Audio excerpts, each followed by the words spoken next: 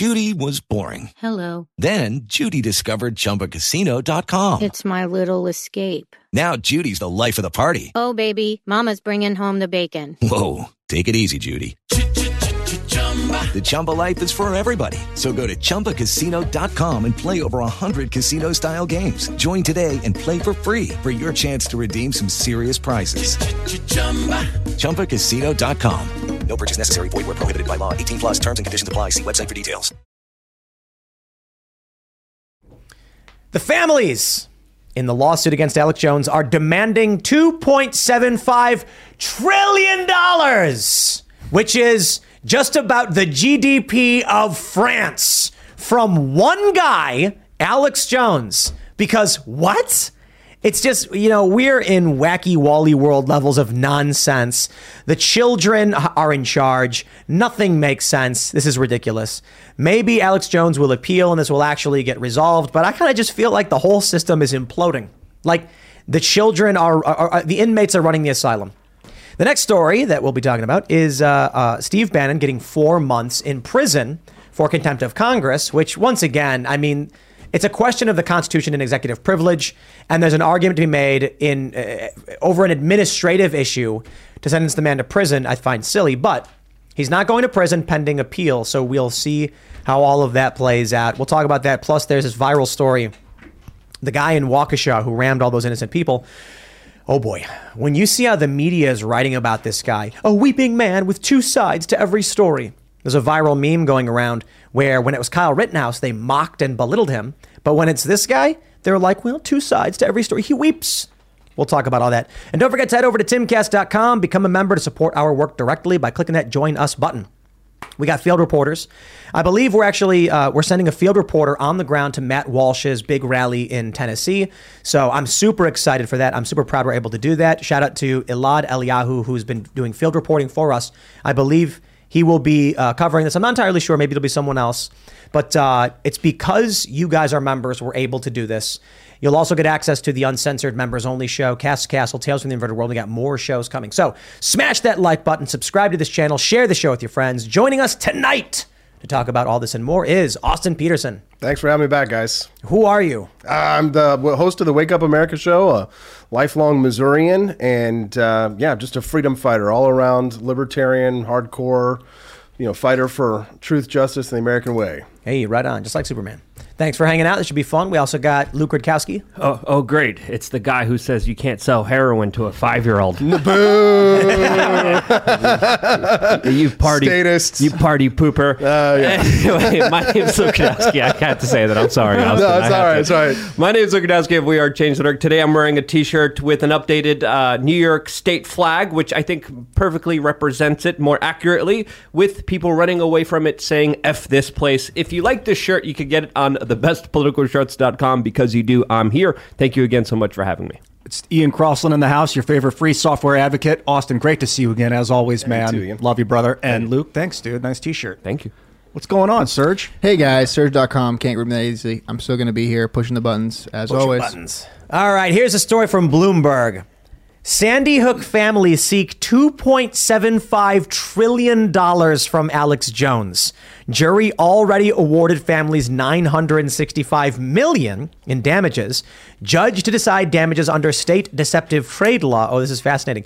So basically they're seeking what? Just about 3,000 times what they were awarded from the jury. $2.75 trillion. Let's put that into context. Here is a list of countries by GDP. You can see here, U.S. dollars in the trillions. France, 2.77. Canada, 2.2. So Alex Jones's lawsuit falls somewhere in between Canada and France in terms of gross domestic product. That's how stupid we have become as a people. I'm ashamed because, look, I'm worried the aliens are watching us. And boy, is this embarrassing if they are. There was a story we talked about the other day that claimed Putin had already tried to fire a nuke, but that sabotage or technical issues cause it not to fire. And I'm like, well, the only solution to that, or the only answer as to why that's happening is aliens. As soon as you press the button, the aliens deactivated. Well, that's the conspiracy theory, right? That aliens stopped us from firing nukes.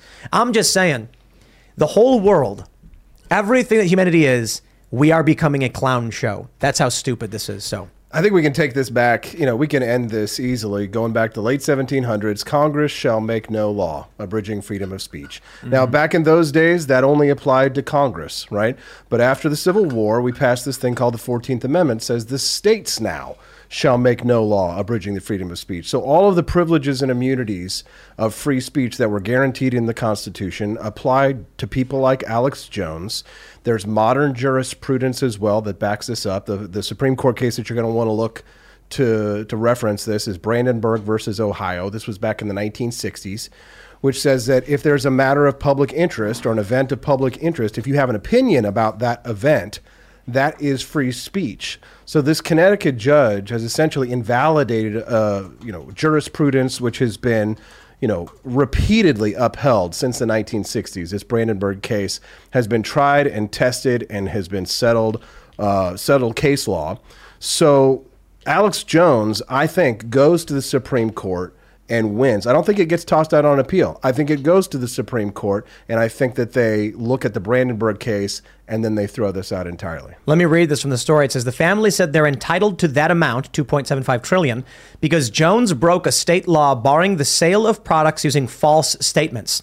They reached the sum by multiplying the state law's $5,000 per violation fine by the 550 million social media exposures Jones's audience received on his Facebook, YouTube, and Twitter accounts in the 3 years following the Sandy Hook incident. Literally makes no sense. The judge made a huge mistake. But we're just in this regard, Alex Jones did not do maybe I'm wrong, okay? But I'm pretty sure he didn't do commercials where he held up his product and was like, I just want to talk about, a tragic event, buy my product, and also that event was not real. Like, I'm pretty sure his commercials were entirely separate statements. Mm-hmm. It would be like if, we have BioTrust sponsors the show, as if they would be liable because I make a claim about Joe Biden on the show and that's selling the product. That's nonsense. The law is supposed to be, if I said something like, this water keeps tigers away, $100, Ian, you want to buy it? Well, I don't see any tigers, do you?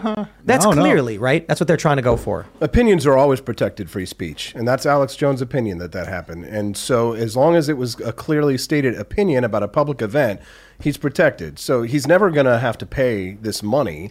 I mean, obviously, you guys were talking about it getting thrown out on appeal, but I think that this goes through the legislative process, goes to the Supreme Court. They cite Brandenburg, and then it gets tossed out. But, the left is celebrating this now as if they're going to go after all of these other people like you Kanye. And me and Kanye and others and stuff. I don't think that happens. Not with the Supreme Court the way that it sits right now. Yep. When he made a statement and named one of the parents and said that they were lying, that crosses the line, is no longer opinion. Is that true? No. So here's the crazy thing. If I said something like Ian Crossland is a conservative commentator who actively assists fascists, and I've seen him do it, that's an opinion.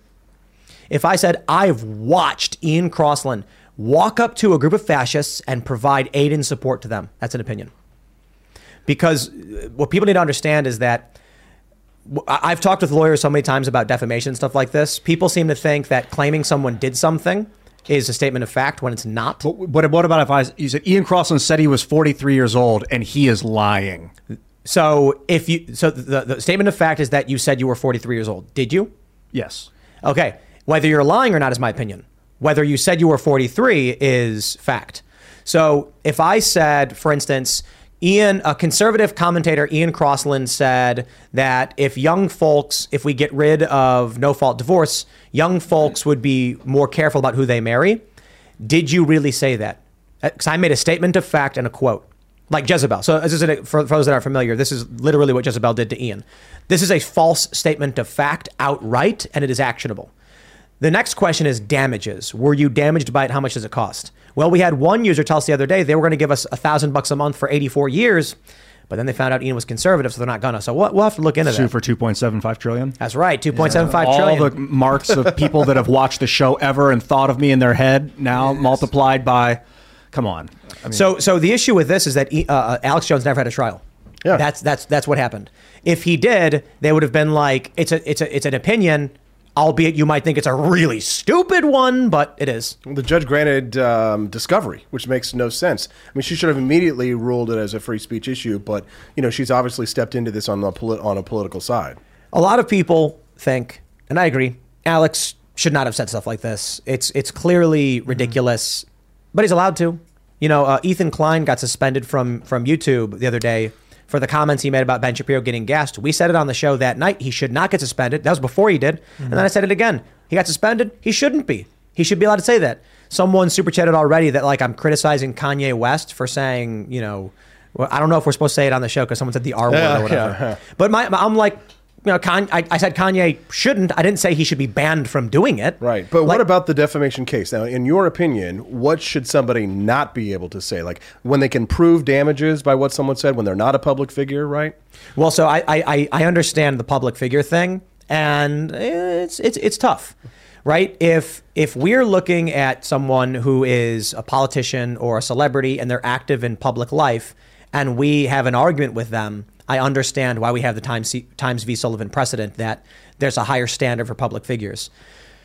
With Lucky Land Slots, you can get lucky just about anywhere. Dearly beloved, we are gathered here today to... Has anyone seen the bride and groom? Sorry, we're here. We were getting lucky in the limo and we lost track of time. No, Lucky Land Casino, with cash prizes that add up quicker than a guest registry. In that case, I pronounce you lucky. Play for free at LuckyLandSlots.com. Daily bonuses are waiting. No purchase necessary. Void where prohibited by law. 18+. Terms and conditions apply. See website for details.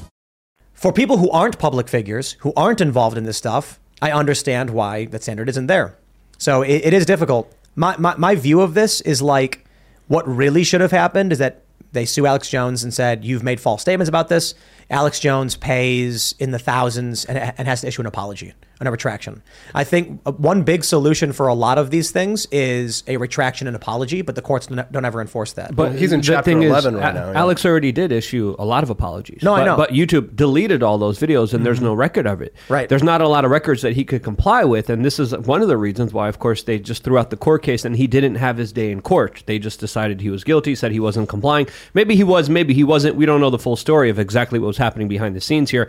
But I don't know, maybe these families confused Alex Jones with the Federal Reserve and think he could just print money out of thin air. And it's just a ridiculous notion to ask for trillions of dollars. It shows you how frivolous this is and how it's politically motivated rather than motivated on the actual merits of this case. Yeah, I think there's a strong possibility it goes to the Supreme Court. They might just say they don't want to hear it, but I think they probably would because this is kind of ridiculous. So here's my understanding. We went down to Austin, I think it was a year ago. And this was when Jones was right around the time he was held in default, or they declared a default judgment because he didn't turn over all the documents. Alex, I was talking to him and he said, we have given them every single thing we have. There's nothing else we can give them. And he was like frantically and adamant being like, Tim, listen, I gave him literally everything. I don't know what else to do. And they just kept saying he didn't. Yeah. So like, what do you do when they just claim you didn't give him the documents and you did? Well, he's in Chapter 11, which means that in Texas, he's still going to be able to operate. He's got like less than $3 million in assets. They don't have to liquidate. He can still keep his employees. He can still operationally. But what they've promised is all the future profits from InfoWars, which there never will be. That. Right. Yeah, let me explain something to anybody who just doesn't understand how businesses work. Profits are a choice. That's it. It's a choice. So they may try and say, okay, we're gonna find out where you are right now, and we're gonna say here's a cap as to how much you can use for operational costs. But that probably won't fly because it makes no sense because costs vary. So for Alex, let's say he makes $3 million this year. I was probably way more a while ago. Let's just pick a number. Let's say 10 million. Okay, fine. They say, okay, you made $10 million. Up. That is revenue, not profit. Alex can then take, let's say it costs him $3 million to run the business. He can then spend $7 million on advertisements all over the country, and that is an operational cost. He can just choose to dump it into things. He can buy more machines. He can build a bigger warehouse. He can build a bigger studio and just keep spending the money. They will never see a penny. Yeah, this looks right. This was a political judgment. It's not a legal precedent that's set. It's going to get overturned. You know, Alex Jones will continue to be able to operate in Texas. So honestly, I think that probably everybody benefits from this in the end, because when it does go to the Supreme Court and they do uphold the Brandenburg precedent, people like you and I are going to be benefiting from We're that. going to get the Alex Jones precedent. And then we're going to be like, did you see that court case between, Ethan Klein and Ben Shapiro? Well, under the Alex Jones precedent, they're going to have to. They're going to hate that so much. They're like, we got to keep bringing up the man's name that we banned everywhere on social media. No. In Jones v. So this is what happened in Mississippi with the abortion ban. It was 11 weeks or something. Then the left sued to stop it, and it resulted in Roe v. Wade getting overturned. They could have just said, hey, let's not launch any lawsuits until we get control of the Supreme Court to keep this level. But they decided we're going to go at this and try and fight it. Makes it to the Supreme Court. Supreme Court says, nope, Roe v. Wade gone. Yeah, see, this is why I don't take the black pill, man. I am so on the white pill train because over the long course of history, liberty has advanced. If you look at things on a long enough timeline, sure, have we lost some short-term victories? Sure, but the libertarians have slowly gotten the big wins. Roe v. Wade was a big one. That was ignored. That happened the first time I was on the show last time. And the anarchists and the people who want to be left alone, we would see things a little bit differently. But you do make a very good point, because especially when it comes to states' rights, especially when it comes to gun rights, we have seen it grow in a way that the federal government has been having a hard time trying to, of course, stop. You look at states where people could conceal carry, they're becoming more and more abundant by the day. That's a huge, major victory. And I think when we look at the decentralization of power, there's a lot of optimism, there's a lot of hope, but also at the same time, I think we're seeing the system panic and kind of get angry and lash out. And I think this is one of the ways that they're lashing out in these kind of particular court cases. But at the end of the day, we're talking about Alex Jones, someone that, of course, is banned on social media. And if anything, this is only going to make him more notable. This is only going to make more people know about him because more people are talking about him now. So he was a famous guy, but they've turned him into an iconic historical figure. Literally. That's the craziest thing about it. A martyr. Yeah. But I mean, more than that. Alex Jones, for a while, was just a personality. He was a guy who talked, and he had fans. If they left him alone, he would have ended up in the historical record as a guy who said stuff online. Now they've turned him into an extremely consequential political and legal figure with everything they've gone after. Now, throughout history, there's going to be precedent historical records talking about the conflict, the crisis, the politics, all of that stuff. Just simply put, he used to be influential. Now he's consequential. That's is that a song lyric? The left should didn't write that down. Yeah, the left didn't read their Nietzsche. They stared too long into the abyss. They fought they fought dragons, and then they became the enemy. They became exactly what they were fighting against. Yeah. You know who else is red pilling a lot of people? And another big victory for free speech and freedom is Corey DeAngelis's crusade for school choice in Arizona. Winning. Yes, he's winning. Glenn Youngkin in Virginia, the governor's race. I mean, what a blessing that has been. But I honestly think that the school choice issue and the freedom of choice in education is the freedom issue of our time. The pandemic red pilled a lot of people, but there's nothing like telling parents that they shouldn't have anything to do with their kids' education to get people to show up to their town. That on top of a new record number of homeschoolers also throughout the last few years has been growing very significantly, especially after COVID, when a lot of people were able to actually see what's happening in their curriculum, what's happening in their schools, and be shocked by the utter craziness that's being taught to students. And it's not really teaching students or teaching kids anything. It's really indoctrinating them into the current system. A lot of people are sick of it. A lot of people are saying, you know what? I'm just going to teach my own kids the important things that I want to teach them. And what I love, too, is seeing all of the former liberals coming along to our side, right? And like how the trans issue has turned so many of the LGBT or the LGBT community. We get, Blair White and so many other transgender people, Sarah Higdon and others who are coming along to our side have been red-pilled because of the extremism of the progressive values. The progressives are out there attacking Alexandria Ocasio-Cortez in her town halls. She's already been pushed to the side. And you see she's like dancing and then sticks her tongue out. Yeah. It's like... Did she vote for funding for Ukraine for weapons and aid? Yes. Oh, it was unanimous. It was unanimous. Yep. So wait a minute, unanimous. Thomas Massey didn't vote. No. The Democrats. Oh, okay. Like there was like no defectors. You look at the Republicans and it's split. But so with a lot of this ideology stuff, there's one really great example that's popping up in the news, and it's this Dylan Mulvaney, I think the individual's name is. Dylan Mulvaney. It's some of the funniest content. I mean, Dylan says that they're a performer putting on a performance, and I respect that and think the performance is very, very funny. The only thing is, it's at the expense of women, right? Dylan Mulvaney, for those not familiar, posted this video got invited to the White House and got a cookie, and the whole performance. And again, I'll stress this: Mulvaney says outright that this is a performance. I bring that up and people are like, no, it's serious. No, it's serious. And I'm like, I mean, maybe Dylan's literally trans, but the character they're playing is exaggerated, over the top performance. And it's, when they say woman face, I'm like, no, that's literally what this is. Right? The point I'm trying to make is, you mentioned that even trans people are getting concerned about what's going on. Blair White being a good example, because Dylan Mulvaney's character is a caricature of women and trans people, not indicative of who trans people really are. So you have this person who's wearing high heels while going hiking, and just this very cartoonish character.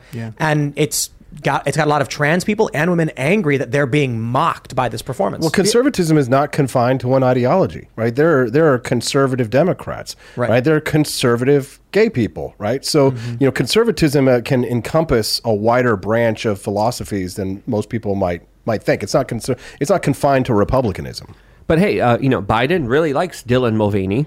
And according to Dylan, who came out today, he says that Biden said that he watches his TikTok channel and that they're going to come out with an official conversation and interview this coming Sunday. Wow. So that's going to be very interesting to watch. But to the point that you guys are making here, I think it's important to note here that, a lot of the times when people are a part of different communities, especially in the conservative kind of wing, they usually don't make it their personality. Sometimes they do, and it's a little bit annoying. But when you just come to the table and say, hey, my sex, my gender, my choice of how I decide to procreate is everything all about me, it's kind of annoying, and it kind of takes away from the human being. And that's what you see from a lot when it comes to a lot of these social media personalities that just use it as a way to have a fake personality. I think it's possible we get to the point, I see one of two futures. One where offensive comedy comes back with a vengeance. Hope so. And you start seeing, like, remember when Sarah Richard Silverman... Pryor's and stuff, yeah. Yeah, I mean, when George Carlin called Richard Pryor and Eddie Murphy the N-word on stage to thunderous applause. Like, I mean, it's shocking. It's true, but it's true. Yeah, he did, outright. And the point he was making is that it was a joke because they're not. Like, it was meant to be absurd. You know that George Carlin is a hippie who doesn't really believe in this stuff, and it was meant to be shocking and offensive, but you can't do that kind of stuff these days. No way. Maybe it'll go swing in the complete other direction, or maybe it will come to the point where woman face becomes extremely offensive, and people like Dylan Mulvaney get banned for misogyny. But how do you do that? I mean, like, how do you rally women around that to reclaim womanhood that it isn't some entirely conservative female movement? I mean, are liberal females really going to get on board with a reclaiming, woman face? Like, so I mean, you've got to. Well, my point is maybe. I'm not saying right now. Yeah. I mean, I don't know where we're at. I wonder what the psychology is. There have to be some kind of polarizing event. What I see is either the woman face phenomenon results in people saying mockery of any identity is fair play, or it turns into, you know what, we've realized for some time that's probably not okay to mock women in this way.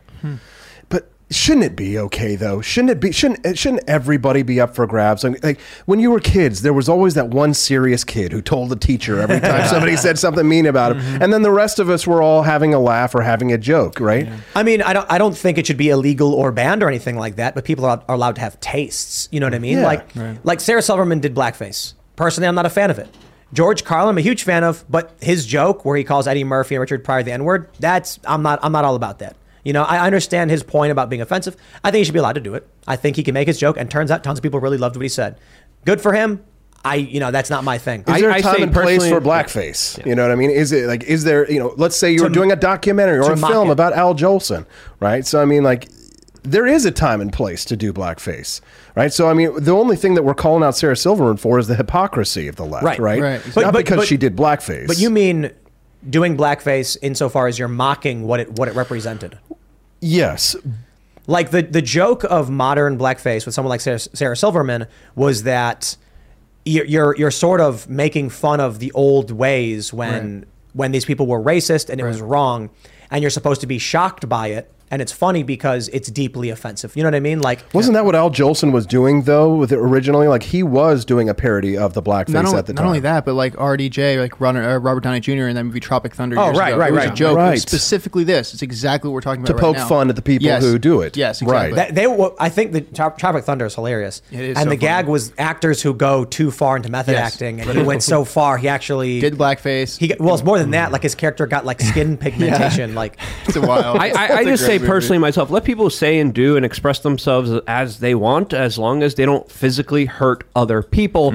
People should be able to control their own emotions. We shouldn't be policing conversation, speech, and art. Let it express itself. And if someone wants to be distasteful, that is their perspective and opinion, but it's also your opinion to get triggered and angry and emotional about it. So at the end of the day, people's words and actions only have power if you give them that power. And I think if a lot of more of us were more mature about this, we could have a situation where we didn't have censorship. We didn't have, of course, the destruction of free speech and the progression of society. But sadly, we do, because people saying, I don't like this. This is offending me. Stop him right now. Sure. And I think that's just weak. And I think that's you Well, know, as with- a low vibrational energy. That's not good for human consciousness. Well, as with a lot of things, right? Like the woke people will take like a grain of truth and then spin it around it a yarn of lies. So emotional abuse is a real thing, right? A use of institutional power to emotionally abuse an affected group, that's a real thing. The problem is that when you take that and then you liberalize it and you expand it into an entire web, then you go too far, and then there's going to be collateral damage. So the question is, how do you define what is emotional abuse? That's the problem, right? And that's the realm of therapists to be able to answer a question like that. Maybe you guys know more than I do, but at some point, I hate bullies. Right? I can't stand bullies. And when you see somebody being bullied because of their race or their sexuality or something like that, you want to stand up against that, right? At least I do, right? That for me, I'm not a conservative. I'm a libertarian.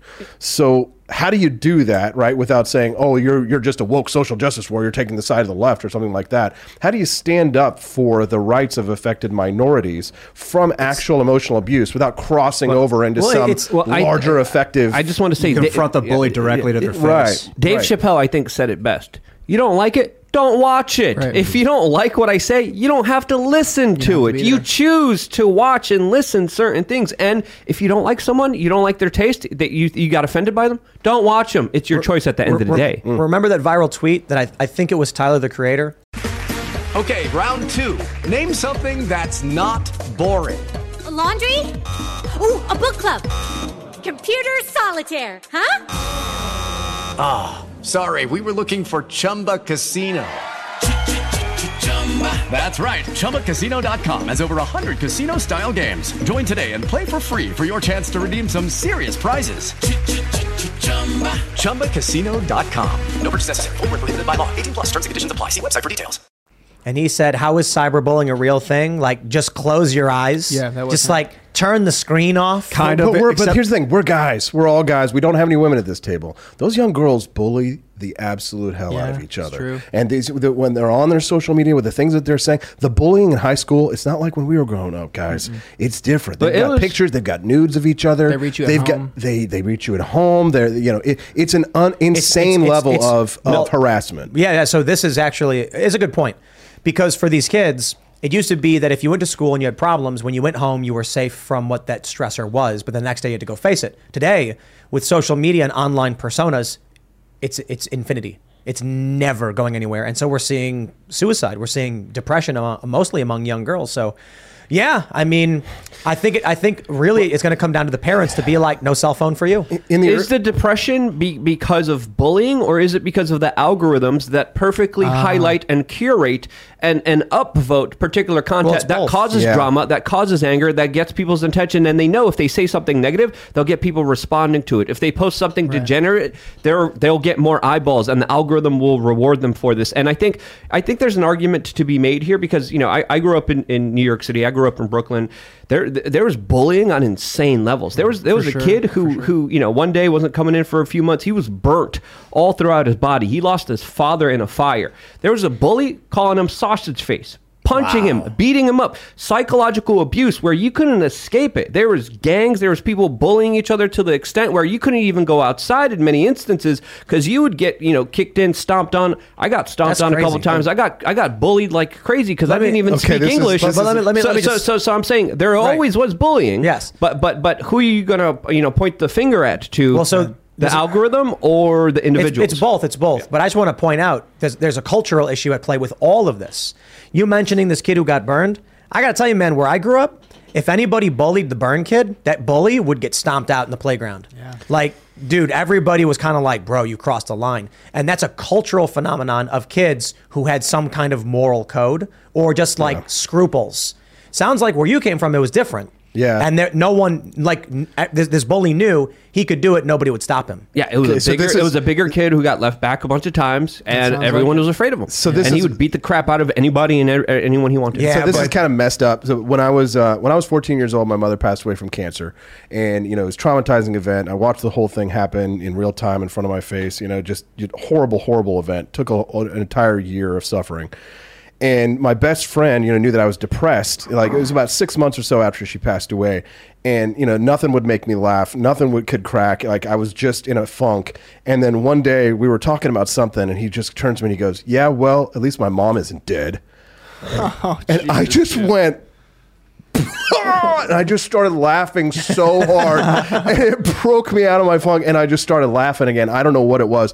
But I do think, and I'm not trying to be like, soft here, but I do think we are coming at this from a very masculine worldview, because we are told to be tough, be hard, and a lot of this leftist stuff comes from feminism and feminists and women wanting to be soft and wanting to take care of people's feelings and wanting to protect people, which I totally understand. Right? I understand the maternal instinct. You want to come into the heat, get ready to get burned. I agree, but you got to understand that a big portion of what we are opposing here in wokeism is postmodern feminism, right? And that's feelings over facts, right? So we've got to be sensitive to that in order to have a conversation with people who think that we're insensitive and that we're not thinking about that we're these hard, cold, Randian, unfeeling libertarians. So, right? so what you're saying is that men are smart, logical, and tough, and women are frail, weak, and emotional. That's what you said.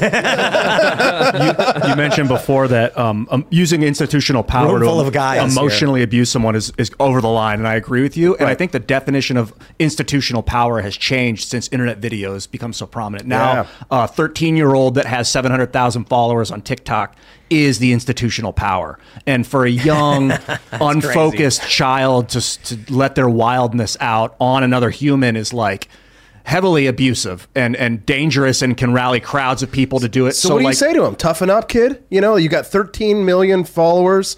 You're aiming it at them. You're telling them to go and harass them, essentially. You just say, hey, kid, this is the world that you live in now. These aren't problems that we used to have to deal with. They don't seem to work. You can't tell someone to stop on this. You got to ban that. Well, what they've been doing is banning them off the platform. Right. And that's I don't know if that's the way to go. Yeah. When I was at VidCon, this is maybe 7 or 8 years ago. That's ancient. I'm out in front of, it's in Anaheim Convention Center. I'm out in front.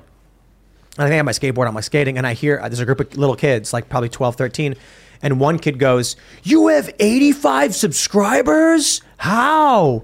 And then he's like, I just made videos. And the other kid was like, I have 40. Like, these kids are talking to each other about how many followers they have. That freaked me out. Yeah. I was like, that's going to warp those kids' minds. Yeah. Their whole world's going to be attached to the number of points they get, their influence number. Yeah. Well, what I want to say about Ben Shapiro, his famous statement, facts don't care about your feelings. He's right about that, but that's from our worldview. The outside world, feelings don't care about our facts. Well, I've long said that, and a lot of other people have said that same thing too. Yeah. And that's the more important thing to understand. Ben Shapiro is factually correct. Facts don't care about feelings, but you need to understand the political reality is that their feelings don't care about your facts. So how do we learn this language, right? This is like learning a brand new language. We have to be able to learn this language in order to be able to counteract it, I think. No. Look, you're correct, but we know the language. I used to do nonprofit fundraising. It's evil. I think the industry is evil. I realized that these organizations were just lying, and that what they teach people is specifically the language of feelings. They give you scripts. They break down how the scripts work. So they teach you exactly how to speak their language. And you know what? There are high functioning individuals who can build a podcast or a media platform knowing that language. That means they're probably manipulating their followers. Or you can be the quote unquote right and have real conversations, often disagree, and say, it's cool that we disagree, but not try to use emotional manipulation. Really what it comes down to is, on a show like this, if we tried to engage in hard sophistry, we'd get annihilated by the audience. They would say, you guys are liars, and it's obvious. Because I think what's really starting to split the two worlds is facts versus feelings. And the people who are all about facts aren't going to be swayed by emotional manipulation. That's most of the people who are watching this show. And the inverse. And then it's the inverse. You watch a show like H3H3 or Hassan, and it's going to be all emotional manipulation with very little facts. Hence, the Democrats right now will say, we got to get off fossil fuels and shut down the Keystone Pipeline. Hey, Saudi Arabia, keep pumping that gas. Right. How can both of those things be true? But do we want this balkanization, I guess is the question. I mean, if you're an anarchist, then yeah, you want to, break everybody up into separate independent republics of individuals, right? But if you want to live in the United States, like, do you want Hassan to come on this show and talk to you? Because right now we exactly. Well, maybe that's not today. Is that what we want? No. I want Hassan to come in here and engage with us. I want to talk to these people. I want to have these conversations. When I reach out to leftists and liberals to try and get them on the show, they won't do it. Listen, Never. Ethan Klein got suspended on YouTube because he said that if there's another Holocaust, he hopes that Ben goes first, which is shocking and offensive. Now, my position, Ben's position, and most people in our space was basically like, he shouldn't be banned for that. He's just kind of a dick. Ethan Klein himself tweeted before that cancel culture is often a good thing. And when he's been canceled in the past, it helps him reflect and become a better person. When he got his sponsors pulled because he made gay stereotype jokes, he said, well, I guess I'm a threat to gay people, so, whatever. And he was kind of bummed about it. When he makes offensive comments about Ben Shapiro, he claimed white supremacists got him banned. I'm sorry, I got to pause there a second. You mean you made a joke about gassing Ben and you thought white supremacists were mad about it? I'm sorry, they agree with you, Ethan. But my point is, it's nonsensical. There's no logic there. There's no fact to follow. He's saying two things that contradict each other. However, in the world of emotion, that doesn't matter. So, of course, it's true. We are in this world where we look for logical consistency. And we often don't understand how they could be trapped in that world because they don't need logical consistency. They need emotional consistency. And what's that? Hating us. Well, no, I think Ethan was joking and jibing Ben like it was an attempt to emotionally bond with Ben Shapiro. Are you kidding, dude? I know how people like that. You're saying that Ethan Klein saying he hopes Ben Shapiro gets gassed was to bond with him? Yeah, he's like, listen, fellow Jew, take responsibility for your Jewishness. Let's be together on this one, like kind of thing. It was an emotional way to say that, and it came out as a dirty joke. Emotional in the sense that it would make the average person want to fight you, I guess. Yeah, kind of like with a friend, and you're like, make an insulting joke to your friend, and they're like, oh yeah, and then you get like a bonding kind of thing. No way, dude. So that is a 1 times 1. Listen, hold on. Look, when you are a personality that consistently attacks, insults, derides, and makes money off of harming, like attacking other people, and then one day you go on your show and outright say, you hope if it comes down to it, they die. I'm sorry, bro. Ian, you're wrong. Not attacking other people. You mean insulting other people? I don't like the verb attack used in conversational terms. It's not. We're not attacking each other. Like these are people who celebrated cancel culture, celebrated the harm to people's livelihoods, and then complain when it happens to them. They advocate for a world of pain and then demand it does not befall them. If I said this the other day, if I came out and said similar comments about AOC, ain't nobody's going to call that a joke. We're critical of AOC. We're not friends with her. Right. He is not friends with Ben Shapiro. No, what he said about him was not bonding. It was a direct it was an attempt insult. to bond. No, come through on. Emotion. Dude. It was an emotional attempt to bond. It was an attempt to deride an insult for the sake of making money. Why would he bond with somebody that he argues with and doesn't like politically and is complete different? It's a natural human tendency. Can I take an informal poll amongst you guys on the subject of national divorce? Yay or nay? Nay. No. Yay. Okay, so I'm a nay as well. So we got one yay. What about you, Serge? I think the U.S. is strong because it's many different nations. Maybe if it was a divorce where it was kind of like larger regions of the United States, maybe. Okay. So it's like a larger balkanization. Okay. But I don't necessarily know, and I wouldn't be able to say that. So then, So then that means that we've got to figure out a way to live with these people, right? Bill Maher's been talking about this on his show a couple of times. No, we don't have to figure out a way to live with these people. No, we don't. That's why we have states, and that's why people have championed federalism. Well, because even California, the states have Democrats in them. That's fine. And the internet. But California can do California's thing so long as we outline where they're infringing upon our rights. For instance, California allowing tons of illegal immigrants to come in, then using that in the census to gain a congressional seat or an electoral vote is a violation of our rights. That needs to be adjudicated. But if California wants to have illegal immigrants that don't count toward their census, I could care less. How can we live in a country with people who think that we are semi-fascists, right? How can we live? How can we call those people our countrymen, right? Listen, hold on. I'd have to side with Luke and say national divorce before we tolerate that. There are countries in this world that want us all dead. We need to find a way to not fight with each other. Agree. War is bad. Yes. So the same goes for even within this country. Mm-hmm. I think California is a very awful place. There's poop in the streets. They ignore federal laws. The only thing I'm concerned about is there are benefits to being part of the union that make us strong and protect us from, say, Chinese communism, Chinese Communist Party. But I don't like the fact that when they become a sanctuary state and defy federal law, it gives them federal power. That should be adjudicated. I think if it came down to it, a peaceful divorce is better than a civil war.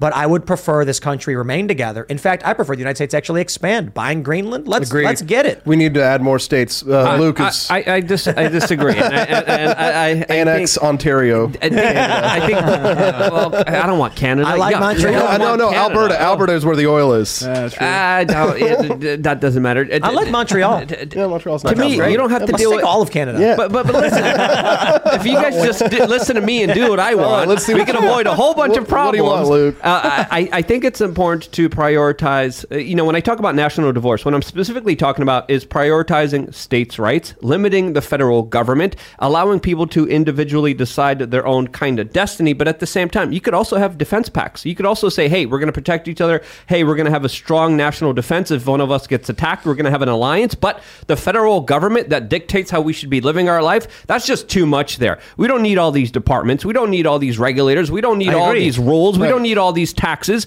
We could go states by state, independent, federalism. do what you Alexander want. Hamilton That's would federalism. But at the same time, that would mean a peaceful divorce because we're not reliant on a federal government keeping us together. No. A very weak federal government for the purpose of shared national defense. Right. Yeah, it is a and defense roads pact. and things like that. For the most part, we're roads, talking about federalism. You keep the roads. I don't want the roads. All right, let the roads be private. Let's not have the whole roads conversation here because it'll get crazy here. I don't want the roads. But Luke, the first thing that's going to happen is Missouri's going to war with Kansas. I don't think so. I think Why? they'll. Why? Why would that happen? Why? You guys must not be from Missouri. First of all, Jayhawks, border war. We've had a problem with them since the late 1800s. But that was what Alexander Hamilton argued in The Federalist, was that if we do not have a central federal government that puts us all in a whatever the arrangement was, 13 colonies, 13 states at the time, that they would be more willing to go to war with one another, and that the tensions between the states will be alleviated because they could seek redress throughout the federal government. And I think that argument has been proven true. I think that's actually fantastic, and it's partly how I describe international efforts, or I don't want to say globalism because that has a connotation towards because a one world government. If we were all under like Star Trek kind of a situation, but I'm saying this: imagine the United States had sovereign rights over its borders and trade, but instead of war, we adjudicated things through a court. It's preferable to war. I don't want to see our troops overseas blowing up anybody or getting blown up. I don't want to see nukes fired. As much as it might suck, it's better. So in that sense, there is a path towards. Can I blow your mind on the global? Can I one thing real quick, Luke? I want to blow your mind here with a little situation here on the globalist thing, right?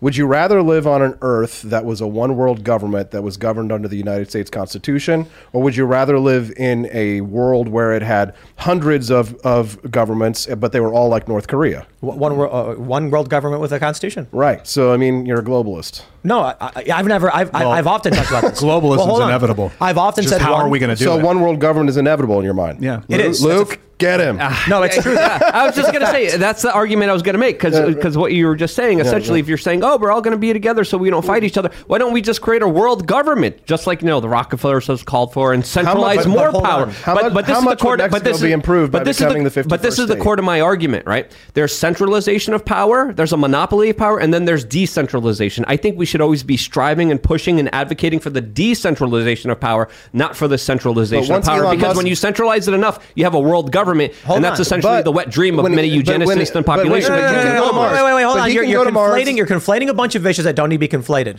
right? Your point about a one world government under the American Constitution is a good one. If it was actually the American Constitution, that's a really, really good thing.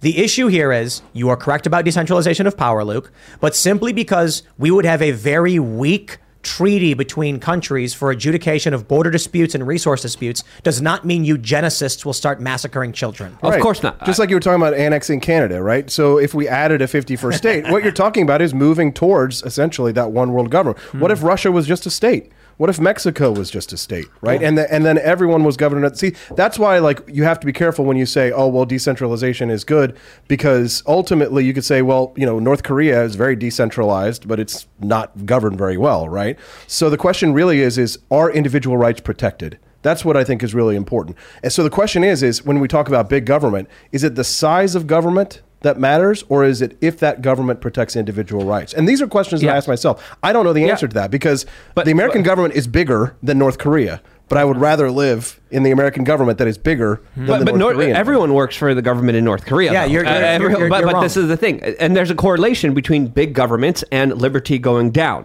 So when you look at that correlation historically, this is why you always. I don't disagree with that. The North Korean government is bigger than our government. The North Korean government is absolute in their country from border to border. Everyone works for the government, is controlled by the government, and enslaved by the government. But there are plenty of objective measures that the United States government is much larger than the North Korean government. Budgetary, yes, but hold on. You're making an argument. Employees. Okay. I get it. You're making an argument about hard number to number. If I'm talking about crime in Omaha, Nebraska, and New York, what matters? The hard numbers of murders or the per capita murders? It's per capita. Per capita. If we're talking about the size of government, North Korea is as big as government can be. Just because they're a small country physically does not mean they're a smaller government than ours. 100% government. Everybody's in the government. So I agree. Everyone's it's a per spying capita, for the whether government. Or not it's big is what percentage of the population is involved with working for the government. Yeah, with the United States, look at New York. New York has between 30 and 40,000 cops out of 2.5 million just in Manhattan alone. That is very little government enforcement relative to the size of the population. I disagree. You're wrong. And I'll tell you why. Because if the government of the United States wanted to accomplish what North Korea is doing, it could. And in many ways, it does. The size of the government can be measured. What you said is a subjective measurement. I could take my own measurements and say, what do you per mean capita is fine. Lucky Land Casino, asking people, what's the weirdest place you've gotten lucky? Lucky? In line at the deli, I guess? Aha, in my dentist's office. More than once, actually. Do I have to say? Yes, you do. In the car before my kids' PTA meeting. Really? Yes. Excuse me, what's the weirdest place you've gotten lucky? I never win and tell. Well, there you have it. You can get lucky anywhere, playing at LuckyLandSlots.com. Play for free right now. Are you feeling lucky? No purchase necessary. Void where prohibited by law. 18+. Terms and conditions apply. See website for details.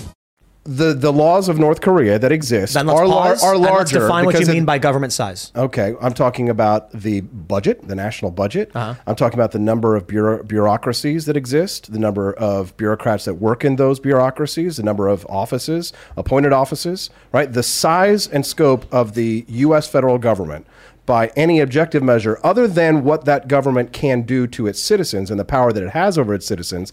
By that measurement, I would give that to you. North Korea is a larger government in that it can reach into its citizens' lives and accomplish more in controlling its citizens' lives than the U.S. federal government, which I think is what matters, right? That is what matters. So the problem, but there can be an argument made that the United States government is larger. And the reason I would disagree with your assessment is that population size doesn't dictate size of government in any meaningful way. Just because there's 330 million people here, by necessity, you have people who work in government to a certain percentage, but that percentage is minuscule compared to North Korea. Right, but it's my point that it doesn't matter necessarily what the size of government stands, because you would still rather live in a government that is governed under the United States, in a world that is governed under the U.S. Constitution, than it is one that is decentralized republics, but they're all governed by like North Korea. But I would even counter saying no one even respects the Constitution anymore. Do you think New York State respects the Second Amendment? They don't. They absolutely don't. And this idea the fact of that they've had to change their laws to adjust to what the Supreme Court has done suggests that you're incorrect. But at the same time, look what the reality is in New York State. Look what the reality that a lot of people are living under when their basic rights are being violated by the NSA, by the federal government spying on everything. You would get rid of the U.S. Constitution? Absolutely not. But I would say government is imperfect. But one of the most closest, better ideas is, of course, the Constitution. But now we have to face the reality. But right now we have to understand. How can you be for a national divorce and the argument I'm saying right now is that sadly a lot of federal bureaucrats, because there's so much government, they don't respect the Constitution. The idea of the Constitution is something that they don't even know and understand because of how big our bureaucracy is. And I would even argue that just 2 years ago, we lived under a North Korean type government that went around, locked down businesses and shut people's livelihoods down and made them not even be able to, walk around freely in many instances. Depending on your state. Didn't happen to us in Missouri. Exactly. Why? Because decentralization, because states were able to decide what's right for themselves. But if you lived in Australia, right? But the court cases that came out used the U.S. Constitution as precedent. So it was the federal government ultimately, and the 14th Amendment that many of these court cases relied on. If we had gone into national divorce, Luke, how could you have used the Constitution as precedent? You say they ignored it, but I mean the court cases suggest otherwise. And when Alex Jones goes to the Supreme Court, right, it will be the federal laws that he will use to protect him and his free speech. But a lot of times that is interpreted up to the judges to make decisions that are not always beholden to the Constitution. Right. The Constitution is not a perfect idea, but it's one of the best perfect ideas that we have come close to. And I agree with you. We should try to protect the Constitution, but at the same time, we live in a reality where it's just been thrown to the side, and you can't deny that. Right. So let's say idealistically, if the whole world was governed according to the U.S. Constitution, would that be a good thing? Yes.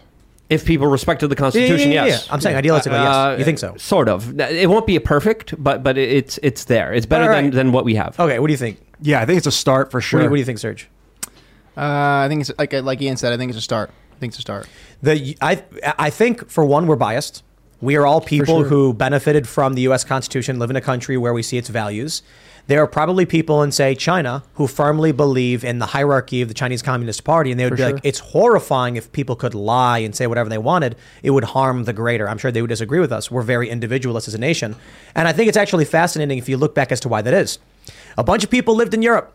The people who wanted to stay and be a part of the collective and live under that rule stayed. A bunch of other people, for a variety of reasons, said, I would rather live in a barren shoreline and figure it out. So what happens is you have a bunch of human beings in Europe, and there's the crown, there's the church, there's war and conflict, and many people say, I'm going to stay. A bunch of people for religious reasons or political reasons get on a boat, 20% or so die on the boat. They land on shores that are empty and say, I'm going to make my own thing here. That small group of people had a bunch of kids. Those kids resulted in us. Surprise, surprise, hundreds of millions of people now are staunchly individualist.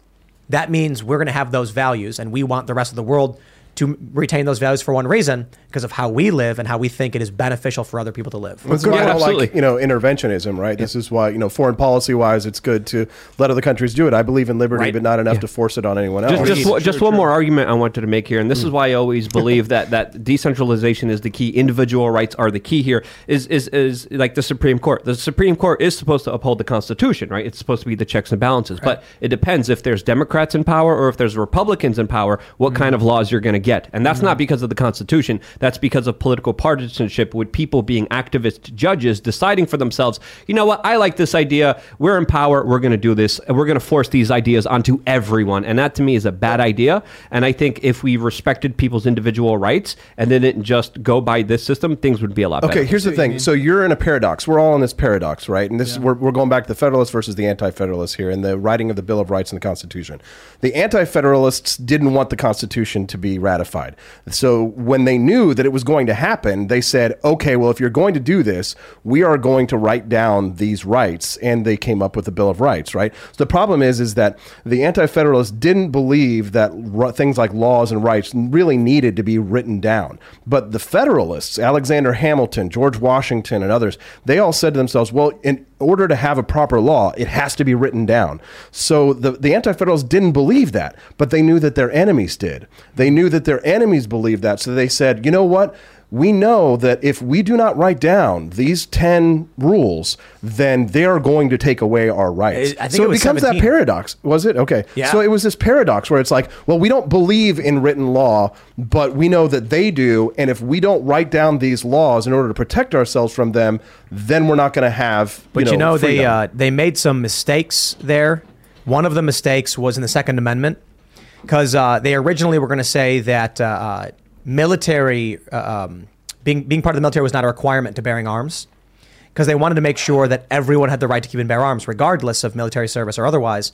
But they were scared that it would be used as a legal argument to end conscription, which was a necessity at the time.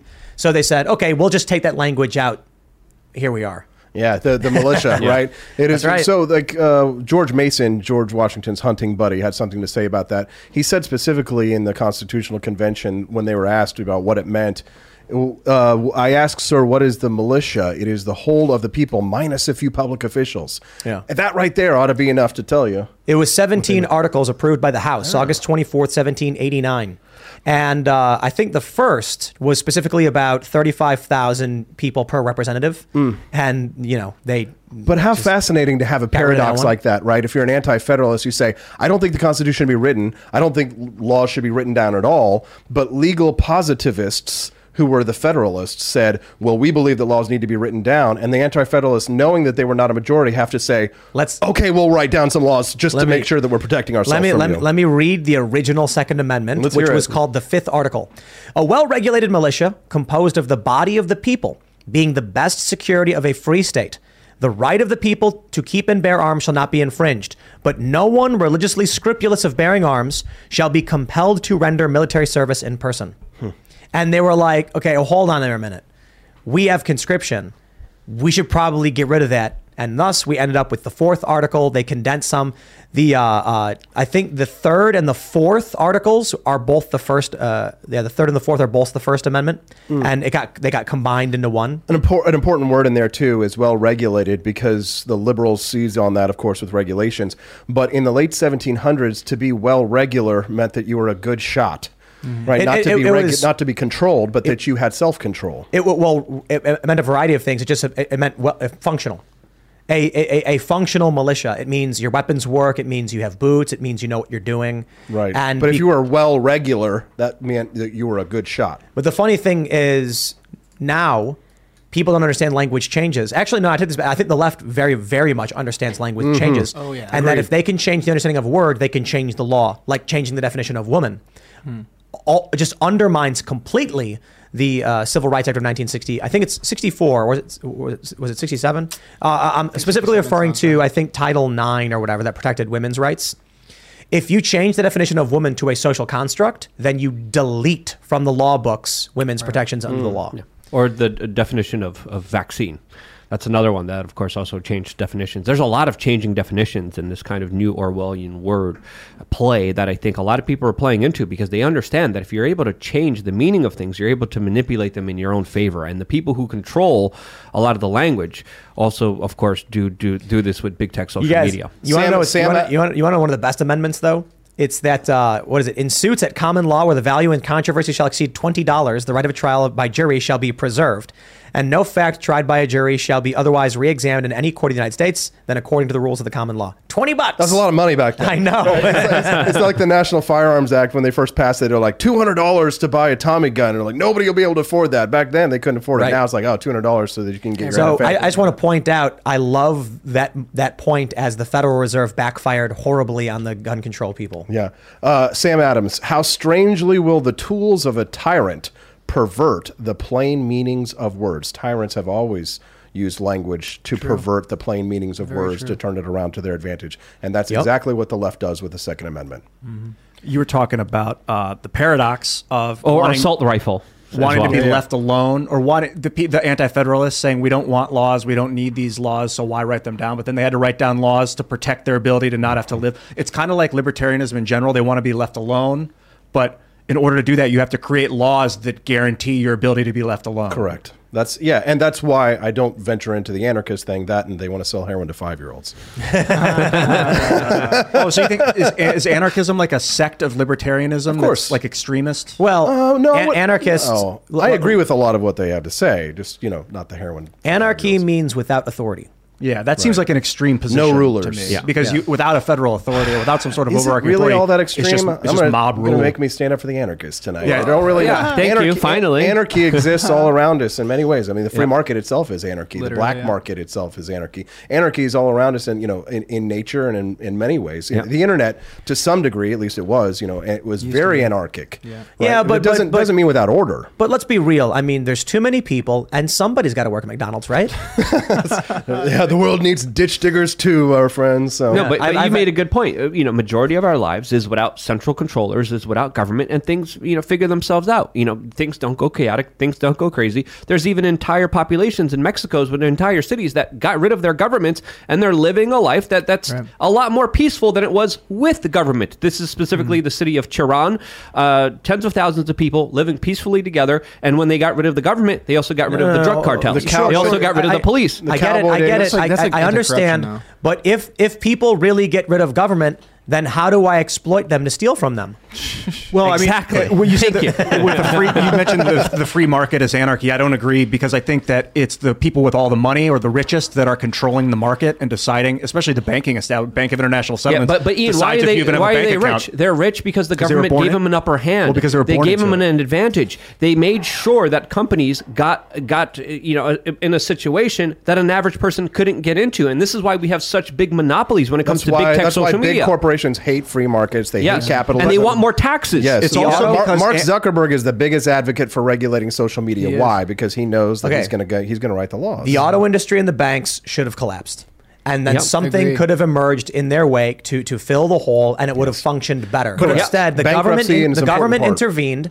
They printed money that diluted our savings to prop up failures. Correct. And we could have had a better fall-proof system that actually worked to everyone's benefit, but we don't have that. We have another system that's going to collapse soon and impact everyone that much more negatively, because we keep propping up and being welfare queens to big corporations that are truly calling the shots here. But the heart of the evil at this is always the Federal Reserve. When we lost the control over the power of money, that is when we lost our freedoms, because money was not a creation of governments initially, right? We had money before we had governments. Means of exchange. It was always a voluntary means of exchange. But once we created this public-private venture in the Federal Reserve, we gave away all of our autonomy, because it is the power to print. The power to print is the power to destroy. The power to print is the power to control. The power to print it's the central power over all of us. The Federal Reserve is, to me, the issue. I know that we have other issues, education and things like that, but ending the Federal Reserve would probably be the greatest, most revolutionary liberating act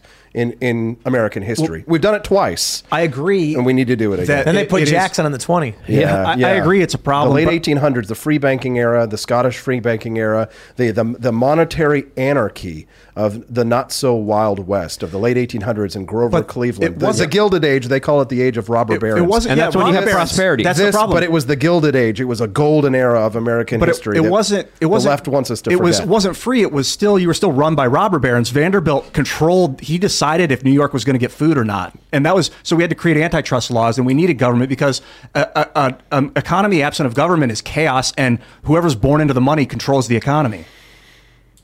If I had another hour and a half to go into this, they call them robber barons. I prefer to think of them as benevolent philanthropists. These men did so much. Not only did they do philanthropy with the money that they had, and there's still buildings, to Carnegie in New York, to these great men of our society.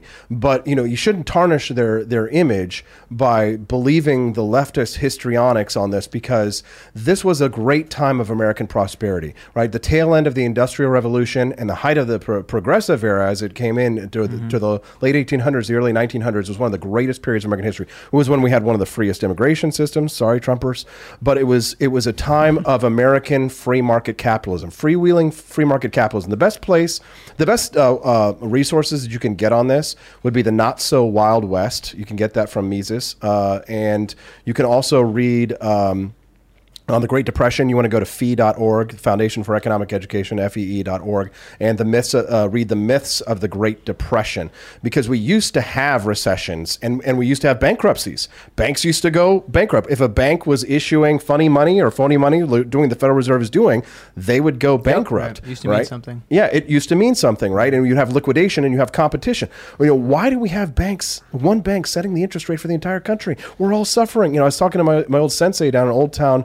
He wants to buy a dojo because he's getting forced out of his dojo, and he can't because the interest rates and what they are. But that's one small group of central bankers deciding that. But you could have competition. You could actually have a money market account that you would make money off of if we didn't have a monopoly power. But it's the communist revolution that has taken over in this country. We have instituted not only have we instituted the planks of the Communist Manifesto, but we've also instituted the German Workers' Party of the 1920s. I won't say their name. We've instituted a lot of their planks as well here. But it is the control of money and credit that is the evil, insidious power that controls us all and prevents us from really instituting the kind of free market capitalism that would lift those people that you're talking about out of poverty. They would have more options. They didn't like a bank, they would be able to go down to the bank next door. Bank of America couldn't cancel, or JP Morgan Chase couldn't cancel. Right? Let's talk about war. Let's say we get a decentralized, very anarchic system. Not completely. Maybe it's very, very libertarian. Banks are failing, and then new ones are emerging. What about, say, communist China? Very, very centralized, very authoritarian, very expansionist. We ignore it. What happens when a Soviet bloc or Chinese Communist Party style thing starts creating a unipolar world under their footprint? Do you want to let me answer that? Yeah. Okay. Yeah. So communism, has shown that in the short term it can have power and it can have strength, right? But capitalism has won out in the long term. The mistakes that the neoconservatives made, the people under Bill Buckley and Ronald Reagan, is that they believed that in order to beat communism, that we had to adopt tenets and planks of communism, right? What was the space race and the missile race, the arms race between the United States and Russia. This was the belief. They believed that capitalism had failed to provide the United States with the type of military strength that was necessary to defeat communism. But if you look at any economic measure of Russia, it wasn't necessarily the spending on the space race or on the arms race that bankrupted Russia. Russia was failing on its own accord, and it was Potemkin villages that were all across Russia, for decades, their economy was always on the verge of collapse. Now, the neoconservatives thought that by spending more that they would tip them over. They ended up being right. But I wouldn't say that one correct fact doesn't prove an entire theory. Free market capitalism, is it a perfect system? No. Is it a better system than communism? By any standard or measure. So can communism show its strength in the short term? Sure. If you force people, it's like, Mussolini got the trains running on time, but where did he end up, right? Hanging alongside his It doesn't end well for you. Specifically, also when you look at China, a lot of people are saying, "Look at all the centralization. Look how Justin Trudeau's like, it's amazing how they could control their economy at a what did he say exactly? I forgot the exact term. He admired the fact that they had so much control over their economy. You can sit on a throne of bayonets, but not for long. But at the same time, we have to understand China's dealing with their own unique problems. Even though Justin Trudeau is looking at them like, this is great, this is awesome, this is amazing. Bill Gates is complimenting them. They're still dealing with a major housing crisis, with the major infrastructure crisis, a major natural resource crisis, a population crisis, a currency crisis, and their society is literally at the brink of collapse because of the centralization and not allowing individuals to be free and creative and to solve the problems that the central controllers are creating. So again, at the end of the day, it all comes down to one thing, though.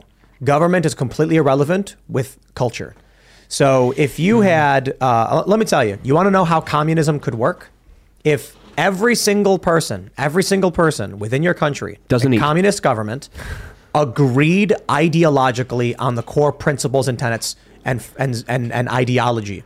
So let's say you have 1 million fundamentalist Christians who all follow the Bible to the T, defer to their religious scholars and theologians for advice, you are going to function very, very well.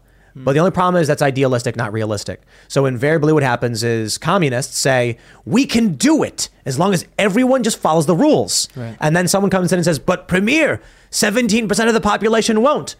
I have an idea. Let's kill them. Yeah, and then that's what you end up getting, the psychotic authoritarian dictatorship. You will never achieve 100% ideological conformity. So there needs to be a system. I think we've done a really great job in the United States of allowing people of different ideas to kind of come together, but there is an outer limit. At a certain point, you spread so thin, you end up with activists defending conservative Islam in the same breath as LGBTQ education. And then you end up with protests between those groups who are completely at odds with each other. At a certain point, ideologies cannot function under the same umbrella without conflict, without fighting. Yeah, we need more umbrellas, that's for sure. Like this one person represents 70,000 people. 700,000 people. 770,000 people. The number's insane. One person represents themselves. I can't represent Luke effectively. There's no way it's Luke. And one of the main reasons we're facing such big problems here in the United States is because of this centralization, is because of this banking system, because of all the people saying, I am on top of the government. I have all this power. I have all this influence. It's all for me, me, me, me, me. The individual can't solve their problems because there's too much regulations. There's too much taxes. There's too much bureaucracy in the way, standing between the monopolies that are being propped up by the federal government. Because normally people would say, hey, I don't want to be banking at JP Morgan Chase that's financing Jeffrey Epstein. Hey, I don't want to be participating in this larger system. I want another system that works for me better and doesn't create more problems. But now we have a lot of problems because of that centralization. So here's another paradox for you, Luke, and I wonder what you think about this, right? So Ian, talked about the representation, right? One person representing 700,000 people, right? So in order to help aid decentralization, should we increase the House of Representatives size in order so that people are more represented, a fewer amount of people per representative? Do you think it's a good idea? Would that actually help our liberty by sending more Congress people to Washington, I haven't DC? thought about it in a long-term perspective. Yeah. Automatically, my knee-jerk reaction is hell no. No. I don't want any of that. But I haven't thought about the long-term consequences, and it's a big hypothetical question. Well, here's something, right? I think we would have 7,000 members of Congress if we scaled for population. Mm-hmm. So if more bureaucrats isn't going to do it, what if we whittled everything down to a smaller and smaller number until maybe there was one person who just ran things for us, and then instead of having to deal with elections, we just their kids took over once they died, and then that family could just deal with the responsibility. What would that be like? Yeah, what would that leaders? We'd end up with Meghan Markle. I think. But what if I got a better idea? What if we create an idea of government that is called a representative democracy, but in reality, secret corporations behind the scenes and bankers really control all the shots, and we give people this pretend ability that they actually have a voice and that their vote actually matters, and then actually we just do whatever the hell we want, which is exactly what the hell is happening right now. This was the Plutonomy report that we talked about a little while ago, came out a long time ago, that basically powerful interests control the economy and the government, and the opinion of the public is meaningless. They did a study, they found something like if public opinion is 100% in favor of an idea, it won't matter about the bill being passed.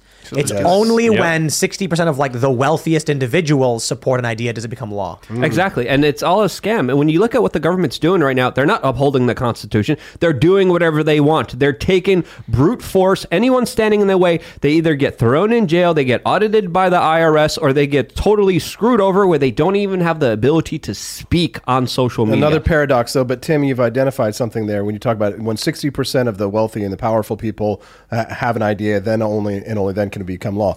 I mean, wasn't the Constitutional Convention just the wealthy elites of the United States gathering together in secret, putting together a document that would govern all of us? Yes, and here's the best part. In some of these state conventions, they weren't even legitimately elected by the state. It was people in the state who agreed with independence who elected someone to go down, and the people who weren't in favor of it had no idea. So it is fascinating. But, look, if constitution of no authority, right, Luke? Who said? I mean, it was Plato that the penalty for failing to be involved in politics is to be ruled by the ignorant or something. By your inferiors. By your inferiors. So for the people who cared and paid attention and were saying we need to fight this problem, and they got active and they set the standard, well, then good for them. That's the people who fight, the people who participate, and that's what our government really was supposed to be, right? And that's why we have an electoral college. Have you ever been an elector? Have any of you ever been electors? So I went through the process to become an elector for Ron Paul in New York, and you have to go through a series of processes in order to actually become a person who is going to be allowed to vote. And I like that, right? So the Democrats talk about, we need to reduce barriers to voting. I don't agree with that. I like the idea that the people who show up to vote on issues are the most informed, they're the most educated, they're the most involved. The people who only show up to vote once every 4 years are not dictating to the rest of us how things should be. You should have to show up at council meetings. You should have to put your name down on a piece of paper. And government should go to those who show up. Yeah. You think that we should be able to vote online? Service guarantees citizenship. Lucky Land Casino, asking people, what's the weirdest place you've gotten lucky? Lucky? In line at the deli, I guess? Aha, in my dentist's office. More than once, actually. Do I have to say? Yes, you do. In the car before my kids' PTA meeting. Really? Yes. Excuse me, what's the weirdest place you've gotten lucky? I never win and tell. Well, there you have it. You can get lucky anywhere, playing at LuckyLandSlots.com. Play for free right now. Are you feeling lucky? No purchase necessary. Void where prohibited by law. 18 plus. Terms and conditions apply. See website for details. I'm not entirely opposed to that. I'm not entirely opposed to the idea that being able to govern, that you have to participate or perform some form of public service. You're familiar with Starship Troopers. The only good bug is a dead bug. But I think the idea is actually very much worth exploring. I wouldn't say I'm definitive on it. The idea that service guarantees citizenship. Basically, everybody gets full constitutional rights. But if you want to vote in the system, you have to have provided some kind of service, be it community service, military service. Just contribute. Yeah. So a lot of people think that phrase means military. No. It means you could be like a lifeguard. It's like you're a part of the system to help make it work. You can vote. But if you're not involved, police, right? And if you're not involved in it, why would you be voting on what everyone else is doing? Right. Yeah. So I think that's interesting because right now one of the problems we have is that Democrats absolutely rely on stupid people and exploiting stupid people. Republicans, for a while, did too. The Uniparty was one big machine that exploited the stupidity of the entire country. Maybe ignorant people. Ignorant people. Definitely a better way to phrase it. Now you have a rising faction, the children of the Ron Paul Love Revolution and others, who are paying attention, questioning what the government is doing, demanding answers as to why it's being done in their name, wondering where their money is going. And this is creating a very serious problem for Uniparty, but it's also creating a new faction of people who are like, hey, maybe we shouldn't be invading foreign countries, wasting our money on this stuff. Maybe we should focus on ourselves. But then you very much have what the Democrat Party goes after, and that's people who don't pay attention and just do whatever they're told makes them fit in. What makes them fit in. Luke, you must have really loved watching the MAGA Trumpers destroy the neocons and seeing the new Republican Party, because when you and I were activists for Ron Paul in New York City together from around 2008 to 2012, our greatest enemy were the neoconservatives. We were fighting against the Bushy Republicans. We were fighting against the David Frums. We were fighting against the Bill Kristols. And then Donald Trump came in and accomplished what you and I had been trying to do for years. And now we have the situation where maybe we don't agree always with the stated aims of MAGA Trumpers. The populism does lend itself to a form of Republican socialism that you and I might not agree with. Yeah. But isn't it fascinating now that like our opponents have shifted and that no longer the neocons are a shadow of what they once were. We're no longer worried about Mitt Romney. And they joined the Democratic Party. And where they came from. The neoconservatives came in in the 1970s. I'm not going to say I wasn't entertained. But any kind of political infighting is always great to me, because when politicians and governments are fighting each other, they're not fighting the people, which they're usually doing. But at the same time, Donald Trump did put in John Bolton. John Bolton was also that key person that we were protesting against. and standing up against, because his viewpoint was absolutely insane. But to bring it back to the point that we were just discussing here, we look at history 500 years ago, and we look at people and we kind of think that they were backwards because they had a king and a monarch. I think from 500 years from now, we're going to be looking back at the people now and be like, these idiots believed in the presidential scam. Sure. I can't believe they allowed them to get away with this and didn't have personal responsibility and live their lives to their own kind of destiny. Hold on. Here's what's going to happen. In 100 years, we're all going to be brain linked in Neuralink in Mark Zuckerberg's Zuckerverse. We won't disagree. And then we're all going to be like, everything has always been good. Yes. Mark Zuckerberg has always been our leader. It's the Matrix. That's a little bit of a negative visualization. I like to be a little bit more of a positive person. And I think we do dictate our own reality with some of the thoughts that we create in our minds. And we should always be positive. All right. Let me flip this one then.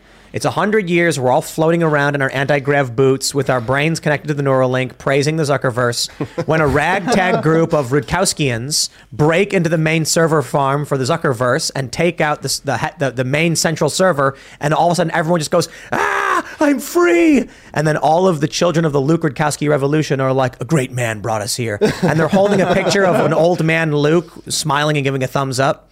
Stop with the fighting. Let's just have a peaceful resolution and learn to respect other people and not hurt them and not steal from them. If we just had those two principles, life would be amazing. All right, then here's what it is. It's 100 years. Everyone's floating around their Zuckerverse programs.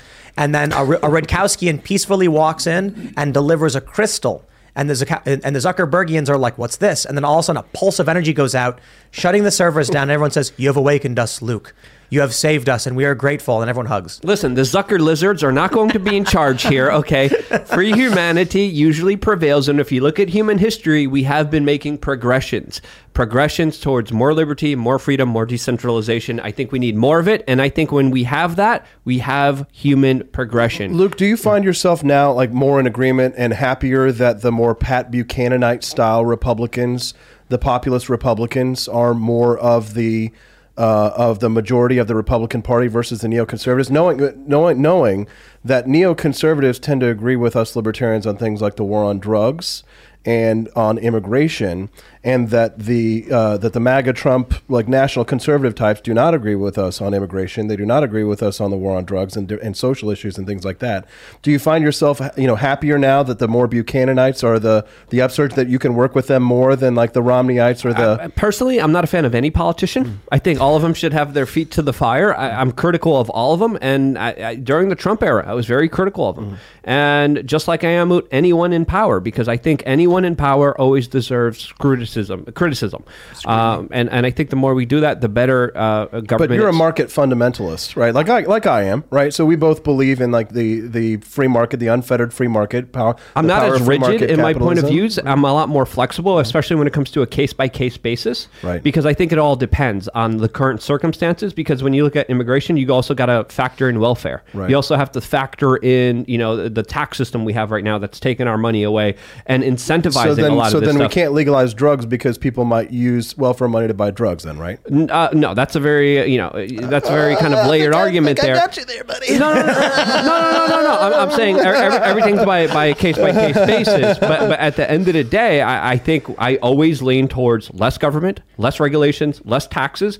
less centralization, less bureaucracy. Less welfare, less drug laws. I'm just fascinated by the discussion on the right that is, the abandonment of free market principles and the advocacy of many of these national conservatives. Look. It just comes down to one thing. The right needs to understand. The laws are meaningless. The culture is everything. And the example I like to give is that you can have a law on the book like you can't protest at an abortion clinic. And you can have another law on the book. You can't protest at a judge's house. But if your culture only enforces one thing, the laws are irrelevant. Right. What are we seeing? Mm-hmm. We had, I think, 11 or 12 pro-lifers arrested for protesting at an abortion clinic. None of the protesters at the judge's house got arrested. That's a cultural problem. I don't think that the laws are irrelevant, but I think I would agree with you that the culture is more important. I do think that the culture war it needs to happen, and we need to be at the forefront of it. And I'm glad that's why you're doing what you're doing. I'm just saying that if this whole country all completely agreed on cultural issues, you would have no crime. Yeah, true. But because they don't, starving. Don't know about that. I don't mean quite literally. I mean for the most part, crime would be dramatically gone. Like it would be minuscule. There would be acts of desperation. But the issue is we don't view each other as neighbors, and it's a question of the morals of the culture. If this entire country was staunchly Christian and conservative, like many of the more libertarian MAGA type Christians, then there'd probably be no crime. Everybody would be more lesser crime, but to an extreme degree. Yes, definitely. So I'll put it this way: without law, how would you call it a crime? Well, it's not just that. If everybody held the ideology of Jack Posobiec and his family, you're going to have very little crime, if anything. People are going to work, and they're going to try to find ways to get along. I'm just using Jack. I'm using you as an example. Yeah, but if Jack was in desperate poverty and his family was suffering and starving, and his children were starving, he'd probably steal food for his kid. No, because Jack's ideology is communal giving and support. He's in a position to be able to have that. And that means, this is my point, if everybody agreed on how it should work, then you have a functioning homogenized system. I'm saying it's impossible. So, but the point is, utopia. When this country has a culture that to a great degree, like 80% is held by everybody, then you're going to have things where people are all basically in agreement and not arguing with each other. You're not going to have culture conflict. You're not going to have religious fighting and things like that because everyone. But you have to get rid of other people's religions. That would be a problem. No, but get rid of if we're in a place like we are now, which is the challenge we face. What I'm saying is a long, long time ago, when you had very small tribes, they all agree with each other. As you scale and get bigger and add different ideologies to the mix, you start getting internal conflict. We have what's called culture interspecies conflict. It's culture shock. This is global culture shock. This is what happens when cultures mingle, and it all happened within between 2007 to 2022. We're experiencing this massive consciousness shock. God, yes, you're so right. Smartphones. Yeah, no, you're right. You come into conflict with people, just by virtue of being around them and hearing their views, right? And people struggle with that. It's difficult. When I came into DC from Missouri the other day, it was shocking to go from rural Missouri to Washington, D.C. and to be into this culture. You have to shift your attitudes. You've got to get along with these people and interact with them in a way that they want to interact. When you go and buy something at a checkout line here, you better move fast. You better make your decision right away. But in Missouri, you can take your time. You can hear what they have to say, right? And you have to, when you go to Missouri, you better get along with how Missourians are. So you're absolutely correct that this is an international culture shock. The internet has facilitated it, right? Mass communication, but also just mass travel. 100 years ago, it wasn't easy for people of our, of modest means to be able to get in an Airbus and go around the world and travel together. So we are experiencing the long-term kind of ramifications of, these face-to-face interactions that were not possible before, right? Like, because what Tim was saying with the tribes that all live together, they were homogenous, they all live together. But we live in a heterogeneous world, and we've all got to figure out a way to live together, not just here in the United States between ourselves, but internationally as well. And that's a problem. That's why there's conflict, and that's why there's war. I don't believe in utopia, right? That literally means no place, right? So I don't think that there will ever be that situation, that there's no crime. I don't even believe that, like you said, if most people agreed on everything and had Jack Posobiec's views, that there would be no crime. I think mental illness and other factors would involve people. Crimes of passion, cheating. But hold on. Obviously, I'm not saying there's not going to be deviation and fault. I'm saying there's a lot of conflict bred by people who don't view each other as neighbors. Right. They don't view each other. They don't agree on morality. There are people who believe children should get sex changes and people who don't. Yeah. If everybody agreed on the core issues, then your conflict would be minimal. They would exist obviously because mental illness exists and poverty exists, of course. Right. I just think people are rebellious. People people just like oppositional defiance disorder. Like when you're this, I want to be that, right? I think that's that's kind of like our childish nature, right? Teenagers. But there's something to that, and a new culture would develop. You'd never be able to create a real monoculture because people want to create a culture within a culture. It's the reason why different sects of Christianity exist, right? Because of the telephone game, everybody's going to interpret what they hear. It doesn't matter.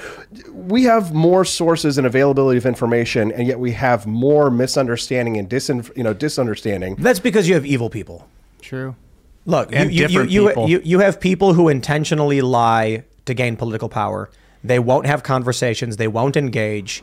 They claim to be socialists, but they buy mansions, things like that. And there's a lot of sociopaths. And where do the sociopaths usually gather? At the largest positions of power. So I think this is why we need to have less positions of power over everyone's life. Because at the end of the day, the government is looking at people and saying, you, the people, can't be trusted. Well, what's the government made of? The people, of individuals who are not perfect, who shouldn't be trusted. And, of course, a high level of sociopaths, which are located in Washington, D.C., more per capita than anywhere else in Washington, D.C., are the ones controlling your life, telling you what to do? No, I don't want that. The paradox I have is I don't like representative democracy very much because you can't represent me properly. I need to represent myself. But I'm also concerned with mob mentality and mob rule because if we don't have people in charge, then the mob can switch on a dime from an internet video and go vote some crazy new murder. And so, like, at what point do you have to, or should you give over your authority to someone else? Right. I don't think you should. I think you should be personally responsible for yourself. And I think Grandma let things fall. Grandma can't always stay at the farm to make sure that nobody steals her chickens. So she's going to have to grant authority to the local police to be able to do something like that for you. People are going to divest their authority to someone else, and there's always going to be that transfer of power from one person to another, and that's going to happen voluntarily, right? The more voluntarily, the better. But I wanted to tell you a brief story about the early days of the internet. Some of you probably know this. I bet you, Tim, you will. But talking about misinformation and disinformation, they found that the way to prevent people from falling for fake news in the early days of internet forums was to actually create more fake news. And I wish that this would get more publicity because they wrote about it in Wired magazine, because people would post when they would ask questions about how to, install their sound card or modem or whatever. Right.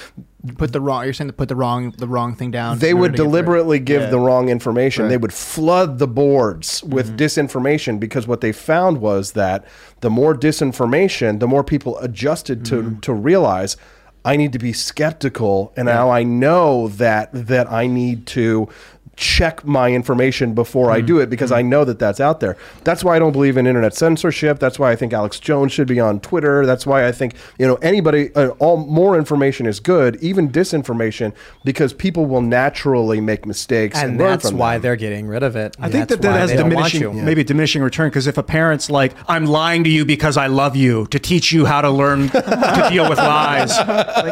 What if their kid sucks? Like parents who tell their kids Santa's real, and then eventually the kid learns through being mocked by their friends that their parents lied to them and it made them a laughingstock. Yeah, that happened to me, and it didn't help. I hear a lot of these stories where parents, tell their kids Easter Bunny, Tooth Fairy, Santa, then they go to school, and eventually what happens is one group of parents determines 5 is too old to believe in Santa. Another parent says 7 is too old.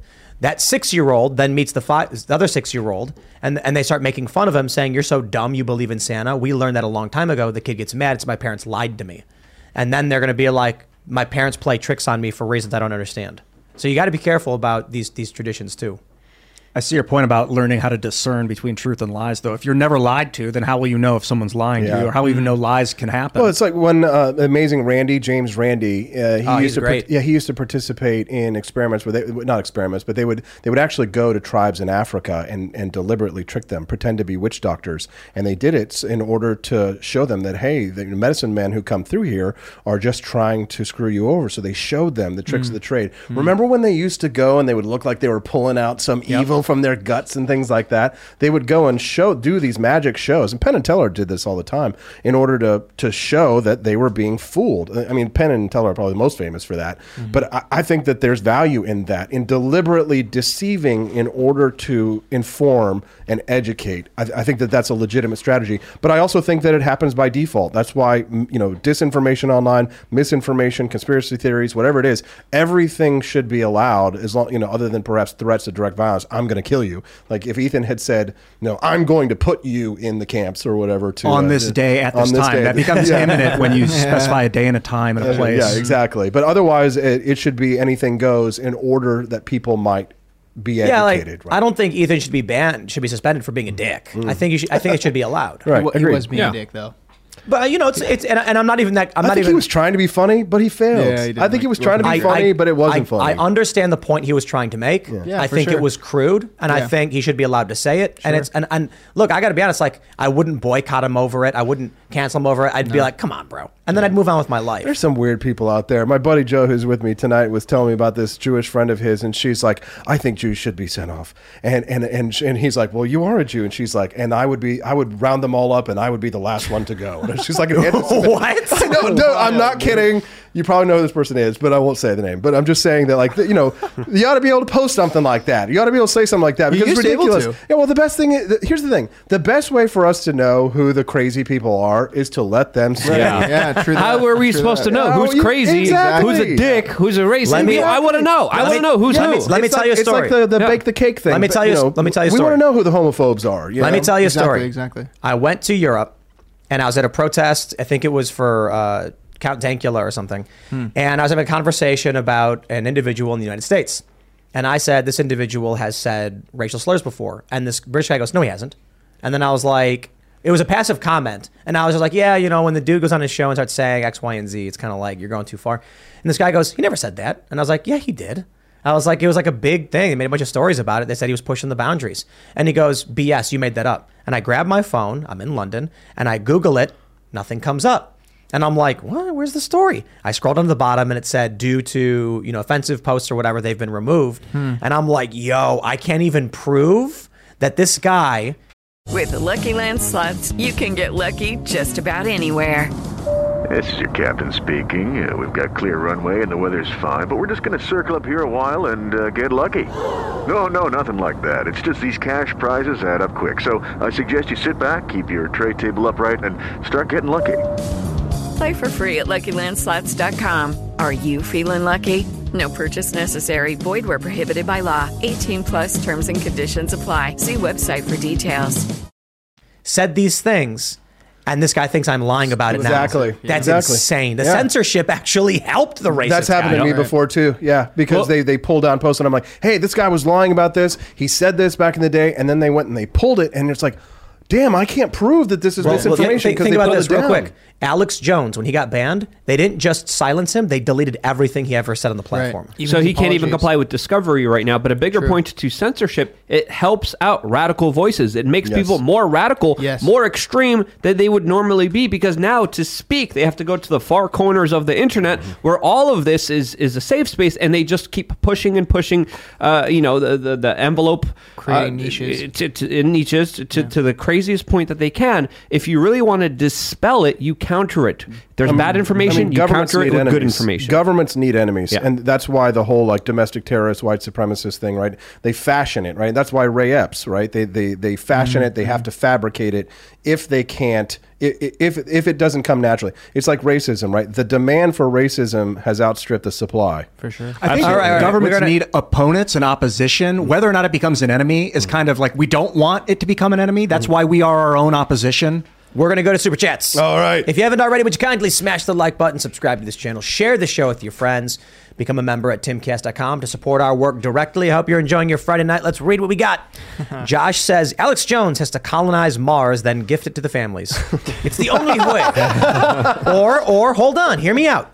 Alex Jones could conquer France.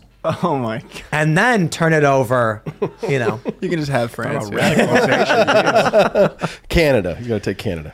Mimic says nonsense. If he isn't ordered to pay at least $17 gazillion dollars, there's obviously no justice in this country. He did an interview with Ping Trip, which looks like a fake interview. It's pretty well done. And he was like, why didn't they just do it quadrillion, man? He didn't say man. That was me. Quadrillion. What are they waiting? Why stop? Maximus Rita said, you defend Ethan's threat, not Kanye saying R word. I think both were crass and both should be allowed. It's not hard. Yeah, it's free speech. Yeah, Kanye, I think what Kanye said was funny, but it was crass. But I also think it's going to get a lot of young people to vote against Democrats. Yeah, did you see Pierce's face right after that? That's amazing. Yeah, all right. Scruffy Knight says the gay cake issue mentioned last night is not complicated. Cakes are a works of art, especially custom. You cannot compel someone to make a work of art, especially with politics opposed by the artist. Simple as that. I never liked that argument just because it sort of, it legitimizes the law, right? Where the Civil Rights Act of 1964's Title II, attempts to make these delineations, right, in terms of discrimination. Because I really do think that it should just simply be a private property issue, not that we need to get into, is this a work of art or that a work of art? Because what you're doing there is you're allowing the government to start to, to make the delineation between between what is art and what isn't art. Sure. Raymond G. Stanley Jr. says, Tim, a year ago was members meetup. 'Twas a good time. Luke went off on stage. Ian convinced me to be me and drop Turk Longwell. Shout out to everyone who was there. You still owe me $13 for name tags. Well, maybe we'll do another members meetup soon, and we will get you back that $13. Let's do it. I loved it. It was great energy. It was fun. I remember I went on stage and was just like, started screaming. We jammed, played some music. Great idea with people in the name comments tags. are like, Luke, stop yelling. I never started yelling yet. You don't get how crazy I could get. AI says, shirt idea for Luke. Where is James Gordon Meek? That is crazy. Yeah? Where is that guy? It's kind of It's kind of a serious matter. He's I don't know if writing a I want to book on- profit off something like Yeah, that. that was not I funny. think we need to make, Well, hold on. make the situation, Wait, hear me out. It's James Gordon Meek with Joe Biden with his hands over his shoulder, leaning Sniffing in, him? sniffing him, and James looking over like, Too early. Too early. Let's find him first. Let's find out what happened to him first before making any kind of T-shirt, please. Well, all right then. All right. Idiosyncrasy Media Group says, I was inspired by you guys to make something new. For the last year, I've been teaching myself how to animate so I can animate an original TV show. It's called Who Killed Mr. Jones? Today we released the theme song and launched a Kickstarter for it. Nice. Cool.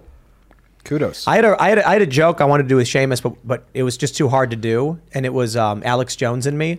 You know the song by Counting Crows, Mr. Jones? I know it well. I was just like, that Alex song. Jones and me. Tell each other fairy tales. It's perfect. Here's the problem. The song is wild and all over the place. Yeah. And I don't know if Seamus ever did it, but like the writing lyrics to it was just weird to try and sing because the song's weird as it is. I could definitely sing it. I know it very well. Go ahead. Right now? Go. Down up in New Amsterdam. There's your hair, girl. Mr. Jones strikes up a conversation. Black hair. And me. Computer's on the fritz. I have no idea. She dances what? Computer just spazzed out on it. That was weird. That was me. Like Ian singing. Bringing the energy. Yeah, as soon as Ian started singing, the computer just started fritzing out. I'm telling you, we are electric beings. That was wild. I've We never are? seen that happen before. Yeah, I lost control of the computer completely. Just like power cycle. How you was like weird. me now? It's probably the government taking it over, and now it's Yeah, them. who knows, It was me man. channeling God's spirit energy, and it'll keep happening, and it'll keep getting more powerful. So be prepared. Is that a- Get is a that a- Faraday cage. Is that an imminent threat? No, I'm just letting you know ahead of time. Oh. The Life of D says, isn't this against the 8th Amendment, cruel and unusual punishments? Ian singing? I hope that didn't sound like crap on this mic, man. It was fine. It was all right. It was horrible. Yeah, thanks. Okay. Let's see. Samuel Brucker says, they dignify Alex Jones by making him a nation. That's right. He has to pay the GDP of France. Okay, I feel like they were definitely saying that with the finger next to their mouth like this, doing the Dr. Evil says. Tommy Tampon says, I want to be a subscriber for 80 years. Timcast at $1,000 a month, but I heard Ian was a conservative, so I can't. Oh, no, that's twice now. Wow. Oh, wow. That's a lot of money there. That's a lot of Piling money up we loss. lost. Yeah, it's a couple $1 million right there. Add it to the totals. All right. Teddy Henkelman says, yo, Tim, my family and I are traveling to Arkansas from Illinois for my lady's birthday, and we decided to listen to you live. Can you give Sarah a shout out? Shout out, Sarah. Sarah. Thanks for watching the show. We have a chicken named Sarah. She's a good chicken. She's a Brahma. Happy birthday. She got sick, but she's okay. We have more information on Roberto Jr.'s mom, Katerina. She had cancer. We were worried it was Merrick's disease or something it's called. Turns out it was just typical old cancer. Yeah. Took poor Katerina at a very young age. It was in her egg sac. And, it's a sad story. Stress? No, Getting she jumped said by the got boys? cancer.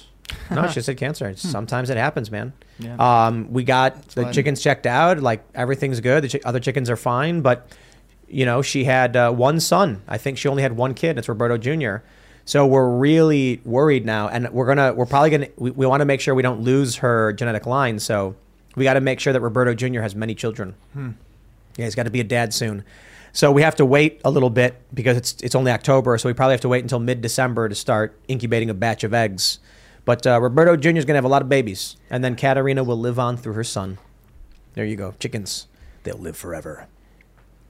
Aaron Heiner says, are you going to talk about Steve Bannon being sentenced to 4 months in prison? We really just kind of went off. Right. So there's going to be no way to split this all the today. founding fathers tonight. Well, luckily, we didn't get into the roads. It was close. It almost happened. Man, we should, dude. Because that's what the Vanderbilt problem of the robber barons is. He could just shut off access to New York City because he owned the railroad. Luke, are you going to go as Rhodes for Halloween? I could. That's a good. I already have a costume now. Wait, check this out. Jonathan Lenneberg says 2.75 trillion is more than double what Poland demands in reparations from Germany's World War II actions. That's great. Wow. That's so wild, dude. Yikes, man. Brandon Hampson says Robert Downey Jr. should come back to the MCU as the new Black Panther. I could see it. All right. Honkatonk says, speaking from a chill voting for Obama back in the day vibe, the establishment has evolved, dudes. That is true. Yes, it has. Let's grab some more super chats. Paul Sikora says O.J. Simpson had to pay $33.5 million for the deaths of 2 people, and Jones has to pay in the hundreds of millions for saying some stuff. This Bidenflation, man. That explains it. Good one, Paul. Ian Kinney says, how do I put in a bid on the flooring for the new place? I do tile, LVP, laminate, hardwood, carpet, will travel, just give me a couch to crash on. We have a guy, unfortunately, for Ian. Sorry. We have a guy who handles everything for us. He's a builder. What kind of floors are you going to put in there? You got ideas? I don't know what there refers to. We're talking about Freedomistan? Yeah. The concrete. The studio room is going to be a carpeted floor like normal, but the ground floor is just going to be smooth concrete. I don't know if we're going to seal it. I've been advised by the skate park company not to seal it, but I love sealed ground, so I'm kind of like, I like it when it's so slippery you're slipping around. Why not sealed? Just because slippery? Well, people slip? No, because when you're skating, you spin around like crazy. It's hard to get a grip, but I actually like it. I like being able to do like a backside flip and then whoosh really fast, or like you do your 360s by spinning around. Yeah, I love it. Yeah, totally. I like it. Makes it, and your board lasts longer. That's true. So I'm like, I don't know, and the concrete will last way longer if we you seal don't it raise too. your tail as fast, nearly as Yeah, fast. exactly. Yeah, totally. This guy knows what I'm talking about. I don't like it. I can't hit the punching bag. Keeps like slipping all the time. You got to get those rubber shoes. What do you mean? Yeah, in the park in the garage. That's the garage not skate sealed. park. Oh, okay. It's unsealed in there. It's just oil, probably leftover oil. Yeah, it's from it's 2 from the years cars. ago. Right. So it is super slippery in there, though. That is an issue. So It's hyper slick One there. thing we did was you put a can of Coke in a mop bucket full of water. Yeah. You mop it down, and then you get a little stick. Yeah, we could do that. I mean, I think Brett prefers it that way, and I don't skate in the garage all that often. I'm usually skating outside. So You got a punching bag in your garage? Yeah. You guys do martial arts in here? Yeah. I skate. This guy Luke does. fights. I do kickboxing. Dude, let's fight later. Yeah, let's do it. Yeah, I got gloves, pads. Hey, we can Friday- live stream it and raise money for charity. That'd be It's good. Friday Night Fights, guys. Let's do Sanctioned. it. Yeah, sanctioned event. And then, the rest of us will skate. So you guys we'll skate around you. You guys could do your ballerina on ice. All right. Will Cybernaut says, Ian, you made a mistake. I love you. Please don't double down. That was in reference to the Ben Shapiro thing. The Ethan Klein wanting to bond with Ben. Yeah. Raymond G. Stanley Jr. says, I feel like Biden now. Ian just broke my brain. It's not your fault. Why don't you feel like Fetterman? Is there a reason why? Man. John Fetterman. Yeah, I can't believe people would consider voting for that guy. Yeah, me either. Honestly, some of the stuff that he says, I'm like, all right, it's not as bad as the GOP is making it out to be. Well, did you see the send me to Washington, D.C. to fight to work for work? Yeah, You see that one? no, he's definitely got the Biden dementia thing going on. But like some of the criminal justice reforms that he's proposing, it's like the GOP is like, oh, he wants to release these people who are nonviolent criminals. Yeah, And but I'm like, he did advocate for convicted murderers, and now one guy's actually being charged with murder again. I know. Like, He's a come on. Democrat, so he's gonna, every once in a while, But a this is- Democrat poops out a I good saw idea. Cernovich retweeted something about Tim Ryan. I think it was Cernovich. Forgive me if I'm wrong. Tim Ryan wanting to release prisoners, but then the first thing Ryan brings up, the only thing was getting marijuana off Schedule 1. And then I was like, okay, well, I agree with that. Yeah, it's a good one. Like, I mean, I'm not going to pretend to hate Tim Ryan because he's a Democrat. I think we should get marijuana off Schedule 1. Yeah, that's always painful because like the Republicans still hold on to that stuff, man. Oh, yeah. Still campaigning on that stuff. It's like that fight is over. Pro-clutching. I think we got to pro-clutching. Frame it as like lift the prohibition on marijuana. It's been 100 years. That's a good way to as opposed to make it legal again. Make it legal. Lift the prohibition. It's not working. And then they're like, oh, then next they're going to want to legalize shrooms, and we're like, yes. Yeah, pretty much. Yes, we do. All right. Mimic says, to quote the great philosopher from Animaniacs, the brain once said, lies are just facts that haven't been repeated enough yet. Oh, that's some dark stuff. But that's basically the quote, if you repeat a lie enough, it becomes a fact. Mm-hmm. That was a Nazi Party claim, yeah. I think Goebbels. Brain was dark. Semi-fascist. You know what I liked about Pinky and the Brain, though? The Brain was a really evil little mouse, but he really did care for Pinky. He did. Oh, that's That's true. Whenever Pinky got really hurt, the Brain would get really like sad and scared and worried about his friend. Even genocidal maniacs have love. That's right. I mean, I don't know. Did the Brain want to kill everybody? He just wanted to rule the world. He just wanted to rule the world. Just a maniac. Exactly. It wasn't genocide. Megalomaniac. Not genocide. He's not Bill Gates now. Come on. Oh, man. Gillian Chapman says Jones shows a precedent that true Americans will need to do a lot peaceful fighting to maintain our natural rights, such as voting this November 8th. I love the show. I've been watching since 2019 when I was shown the corruption. That is corruption indeed, man. Yeah. Corruption indeed. Okay, what do we have here? Brian Turstiniak says, hey, Tim, big fan here. As much as I want it to be true, Jill Biden was not booed at the game. That was a fake video. Officer Tatum proved it to be false. I like that you're factual. So the other day, someone mentioned this to me, and I was looking at some videos where I heard the booing, and then I saw that it was reported definitively by several outlets, and so I rolled with it. But I've heard this more and more. I found a different video showing there was no booing. I'm not so I think it may be correct that the video was fake. I just need to go in and verify, and then I'll put an update on the video I did from earlier in the week, because if it's a fake video, it's a fake video. Because, mainstream outlets had been reporting it as fact. Exactly. Yeah, the New York Post ran it saying Jill Biden booed. I wonder if what happened was she was booed, but someone made a fake video. Like enhancing the boo? Exactly. Right, or putting a fake boo over it to make it sound really loud when it was actually just like a marginal booing. Right. I think what ended up happening was several outlets fact-checked it and said, while it's true people there probably were booing her, these videos aren't real. And it's like, oh, okay. Was anyone at the game in the chat? If anyone was there, let us know. Maybe. Let's grab some more Super Chats. Paul Blackburn says, I'm beginning to think the reason why the rebels knew about the second Death Star was because James O'Keefe was able to get a stormtrooper to talk. He's great. Oh, that actually would be a really great skit. That's a good James got to do some more of that stuff. Like a Veritas infiltrates the Death Star. They have like a secret camera, and then you have like a stormtrooper silhouette being like, Princess Darth Vader is planning to blow up Coruscant. But it'd be like Princess Leia all sexy, like getting the stormtrooper to talk. Yeah. Like, you have no idea the amount of planets we're going to blow up, man. Tell me more. Yavin 4 is totally... That's so impressive. Oh my God, you guys are going to attack the Revel base on Hoth? No. And Ewoks are disgusting little creatures. Like, and he's racist. I gotta say, like, Veritas could do a bunch of funny skits like that. That'd be good, yeah. Project Veritas could do a Breaking Bad thing. All right. Hayden says, the Constitution is divinely inspired document. It is a beautiful social compact. The social compact has been violated by one side. The Constitution is not a suicide pact. If they use it against us and for their protection, there is a massive issue. I would love to break this barrier of them and us, because, I mean, honestly, we have government for the people, by the people. We're all involved in this. Why can't we all just get along? Track Media Only says, Luke, local judges ignoring the Constitution is exactly why you can appeal to the Supreme Court. If you divorce, as it means, you lose that. We've lost the balance, and divorce doesn't get that back. That's what I was trying to tell him. Track Media Only. There we go. That's my boy. Again, that's like one little argument over, of course, the big centralized. But with that, you have the Department of Education, you have the ATF, you have the IRS. You want all of that, or you want your little judges? I think the judges should be localized. The anarchist says the Constitution has either authorized the current form of government that we have or been powerless to prevent it. But I like to say that the anarchist movement has either authorized the form of government that we have or been powerless to prevent it. I don't think so. I think when we have small individual actions like homeschooling, people arming themselves, people making their own food, people become independent, that's actions of anarchy that are promoted, paradox, that Luke. do push out government and make government irrelevant because people don't need to be dependent on government and make it less dependent on everyone else. Okay. Anarchy is correct.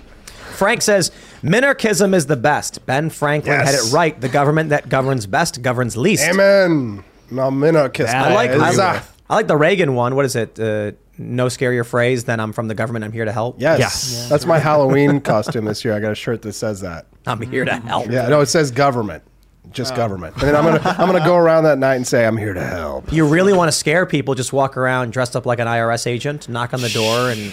Oh, God, that would be a great costume. Yes. Yeah, that'd be the scariest thing for any adult answering the door, and you'd be like, I'm not trick-or-treating. Yes. And they'll go, oh, no. Yeah, no, you can get my government shirt at my AP for Liberty shop.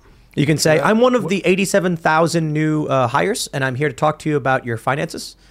Oh, no. Just kidding. It's Halloween. Were you scared? It was scary, right?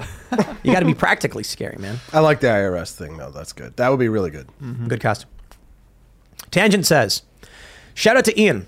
After countless hours of talking, recognizing that quote didn't sound like something you'd say is amazing, how passionately you conveyed it feeling off was the reason I dug into it. Tangent's the one, of course, who found out it was Seamus. They brought it up, yeah. Well, the fact that you're like, I don't say the word folks.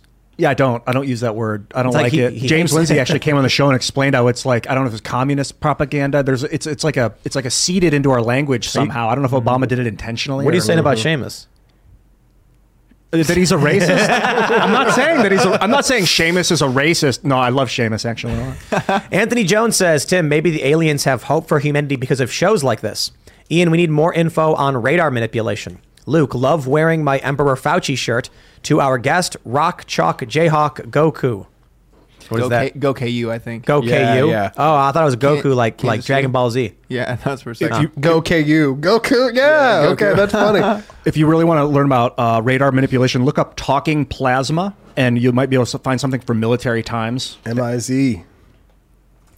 Matt says, Peterson has it totally backwards. Federalists oppose centralized power, and Hamilton was the worst. He was the first neocon along with Washington and Adams. The Constitution is objectively lacking. Look where we are. What? The anti-federalists were the ones who opposed centralized power. That's like what it means. Yeah. Anti-federalist? Right. Anti-federalists. They were against the federal government. They were against the creation of the Constitution. The Federalists were the ones who wanted to create the Constitution. But I thought it was the anti-federalists that wanted the Bill of Rights. Yes, but they didn't. Well, they didn't want the Bill of Rights. They wrote the Bill of Rights because they're like, we know that you guys are going to write the Constitution and you're going to write the laws. We need to slip this in here to make sure we still have rights protected. Cal L says, the Founding Fathers actually give a blueprint on how to dismantle the government without due process through invasion step by step. The White House announced on 9/12 they're using a tech to do it. Whoa. What does that refer to? Yeah. More info, please. Yeah, I don't know. I think there's something missing there, huh? Christos Aretikos says, as a Canadian in Montreal, I second the motion for United States and Provinces of America, CAUS, give me the flags, of the Great North American Republic. Glory to Timcast and friends. Have you guys watched the Electric Dreams episode, Others? Kill All Others? Have not. You mentioned it, Newt. It sounds awesome. Watch it, man. You guys, you're Electric missing Dreams. out. Yeah, Electric Dreams it's on Amazon, but it's like Philip K. Dick stories, and there's an episode called Kill All Others. It's brilliantly done. Everyone who watches this show would absolutely love that episode. There's a guy, he's chilling on his couch watching the debate, and it's like a single candidate running for office. There's no real election. And she gets asked by an interviewer, like, well, so tell me, what are your plans when you become the president? And the candidate, she's like, well, first, we need to totally gut these schools because they're a huge problem. Kill all others, of course. And then, obviously, the economy is in serious trouble. And then he goes, whoa, what did she just say? And then he plays it over and she keeps saying, like she says it. And then the interviewer he's like, honey, come in here, listen to this. And the interviewer goes, whoa, that was very controversial. I can't believe you would say that. You want to gut the schools. Now, a lot of people, and he's like, what's going on? Then he's asking his people, like his friends at work, and there's like only a few people there. And he's like, can you believe she said that? And they're like, I don't know, man. I don't watch that political stuff. And then what happens is, as the time goes on, he eventually is like driving to work with his wife. and then he sees like people chasing a woman who's screaming, and they're like, get her, she's an other. He sees an ad that says kill all others. He's on a train, and then he sees billboards for it. And then eventually they're like, why are you defending others? Are you an other? And he's like, no, I just don't understand why you're doing it. Like, he's another. And then, you get where it goes. We see this happening. And, it's such a good episode. Yeah, it's amazing. That sounds good. What's the show called? Electric Dreams from 2017, sci-fi. Yeah. Only one season. The whole season was great. I liked it. Philip K. Dick stories. But I think that was like the last one. I watched it and I was flabbergasted they made it. 10 episode. I was like, this explains everything that's going on exactly with cancel culture and the woke left. It's from a book, The Hanging Stranger. It's good stuff, man. Philip Dick. It's a good episode. Edited. Definitely check it out. Yeah, and the reason I brought it up was because Christos mentioned Canada and Montreal. In the episode, they live in Mexiscan. And it's North American Unified Body or whatever. That also happened in Fallout 3, I think. Like, in the Fallout story, didn't Canada and Mexico join the U.S.? I don't know. I think like the U.S. may have annexed Canada or something like that because they needed oil, and then China invades Alaska or something. Aliens are attempting to take over. He tries to save everyone else, but dies trying to protect everyone. In which one? Well, the book that it's based on. The Hanging Stranger. Well, it's 12 different, and it's an anthology series. Right. So you may be referring to one episode. Electric Dreams, yes. Yeah, so I think there's 12 episodes, and they're all individual stories. I see, because I'm looking at Cranston, Steve Buscemi, Terrence Howard, so they're all stars in different episodes. That's cool. Yeah. That's kind of like Twilight Zone kind of thing. Raymond G. Stanley Jr. says, dude, love the ammo can. Yeah, that's my buddy Will Perry. He makes these clean ammo cans. He made your... Tim, he's a big fan from Missouri. It's a 50 BMG ammo can. Yeah, Tim Cass, news, politics, culture. I thought it was pretty cool. You nice brought that gift. in, Austin? Huh? I want one. Was that? Did you bring that in with you? Yeah. Dude, that's awesome. Yeah, my buddy Will Perry wanted to give you a gift. He's a huge fan. We got a lot of fans in Missouri. Every time I go on, like all my Missouri just lights up because they love Tim Cass out there. So Will gave you this. He's got a company. Appreciate it, man. Where's mine? What am I? Chopped liver here? Yeah, we did. I like ammo. I made a beautiful little George Washington Buddha that from my shop, and I made this myself. So you can get that on my. All right. Ben D says breaking Biden student loan frozen by federal judge. I saw this video. Apparently, there's a commercial that I don't know if Biden's putting out where it's like a song about getting $10K in your pocket. And it shows like jeans and it says 10K flashing and like people putting money in their pockets, something like that. I'm like, dude, they're just buying votes. Yeah, basically. That's so insane. Just like he did with the marijuana declaration, which doesn't affect anyone. The Marshall 6,500 people are affected. The Marshall not Project, by Biden. The Marshall Project said not a single person will be released from prison because of this. Yeah, most people in prison are for trafficking, not for possession. No one's in prison, federal jail prison. for possession. Right. Yeah. Not a single person. Yeah. But then people are like, yeah, but past records. No. Now the real the big announcement was going to be the descheduling because rescheduling. He promised that, but he hasn't delivered any of that. The reason why they said they couldn't do that is because it's a Schedule 1 drug. They can't reschedule it because it's Schedule 1. It's crazy. Isn't that weird? Yeah, there's a lot of money and a lot of big industry. We just need to change the culture. And once everybody believes weed should be legal, it'll be legal even when the law is like opiates. If you want to get someone off opiates. That sounds like an anarchist idea there. That doesn't sound very minarchist of you there. That was a Tim Pool idea from earlier on. That sounds like a... Change the culture. All right. Tim never reads my super chat says, great show. Austin Peterson is on point as usual. Also, thanks, Tim, for reading the original Second Amendment as first written. I'm tired of liberals purposefully misinterpreting it all the time. That was cool. And thank you. That's right. Appreciate that. Tim never reads my super chats. That's right. That's a great name. Yes. Yeah, good name. Herman Acosta says big businesses love laws and regulations. It prices out people from being able to afford to start a business, effectively pulling up the ladder behind them. Yep. Herman Acosta, you're my boy. Yep. Okay, what do we got here? Callan Shaw Indie Game says, idea. Each vote is multiplied by how many votes we cast since last time that office was elected. If you vote every year, your Senate vote is worth 6. POTUS worth 4. Only every 4 years and counts less. That's interesting. That's kind of along the lines of what we're talking about there. People think that because they vote every 4 years, that they should have, they should have a say. But the people who show up to the town councils, the people who show up to the meetings, the electors who actually engage with campaigns, those people were always supposed to have more of a say. You know what? Maybe here's an idea. Every time you go to a local election, you receive a vote voucher. And then on general election day for like governor or whatever, those vote vouchers count as votes. Or just how about if you just own property? How's that? Yeah. Only if you're a white male who owns property, right? No, but the idea here is if you participate in all your local elections, when you go to vote at the general higher level, you have more say than someone who's ignored the whole process. Or how about if you're a net taxpayer? Yes. If you're which is only the 1%.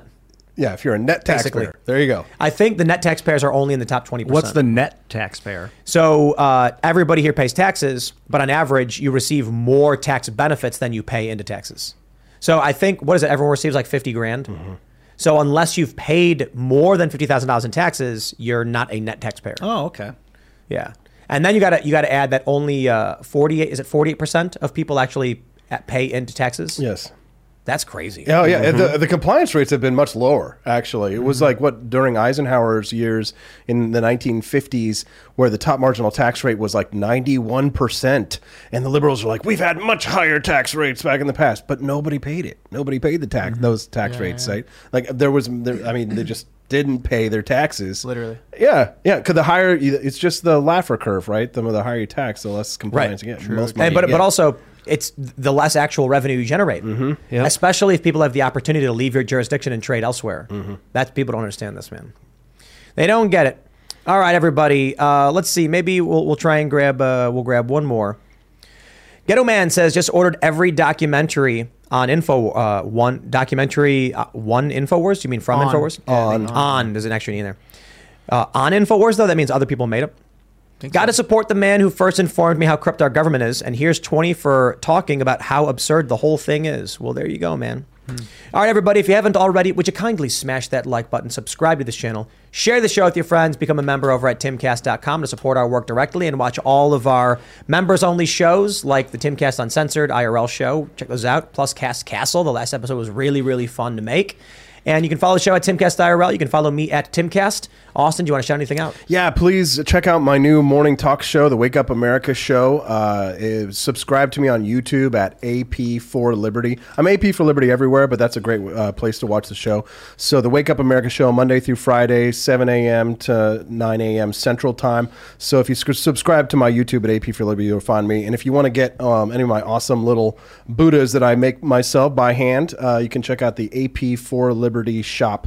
APforLibertyShop.com. Thanks a lot, guys. Appreciate you having me back. It's awesome. Yeah, Austin, this was great. Thank you so much for coming. It's good to see you again, man. It's been years. Maybe one day we'll believe in freedom. And maybe one day you'll stop talking about how you love and need government. But meanwhile, I enjoyed the conversation and it was awesome. My website is lukeuncensored.com. I got a bunch of stuff there, forum, merchandise, masterclasses. I did a video there recently about 2 things that I'm doing right now in all of this craziness. lukeuncensored.com. Hope to see you there after this video. I agree.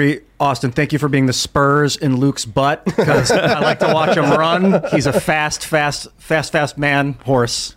Boy, did that joke fall flat. Bye, guys. I'm not going to be here on Monday. I'm taking the weekend off. I'm going to go spend some time with family. Hopefully you have the opportunity to do the same and take advantage of it. And I'll see you Tuesday. Get in touch with me online if you want to be in Crossland.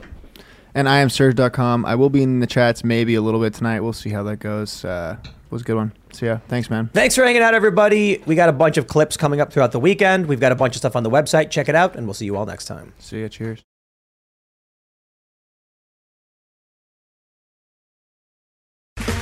Okay, round 2. Name something that's not boring. A laundry? Ooh, a book club. Computer solitaire, huh? Ah, sorry, we were looking for Chumba Casino. That's right, ChumbaCasino.com has over 100 casino-style games. Join today and play for free for your chance to redeem some serious prizes. ChumbaCasino.com. No purchase necessary. Void where prohibited by law. 18+ terms and conditions apply. See website for details.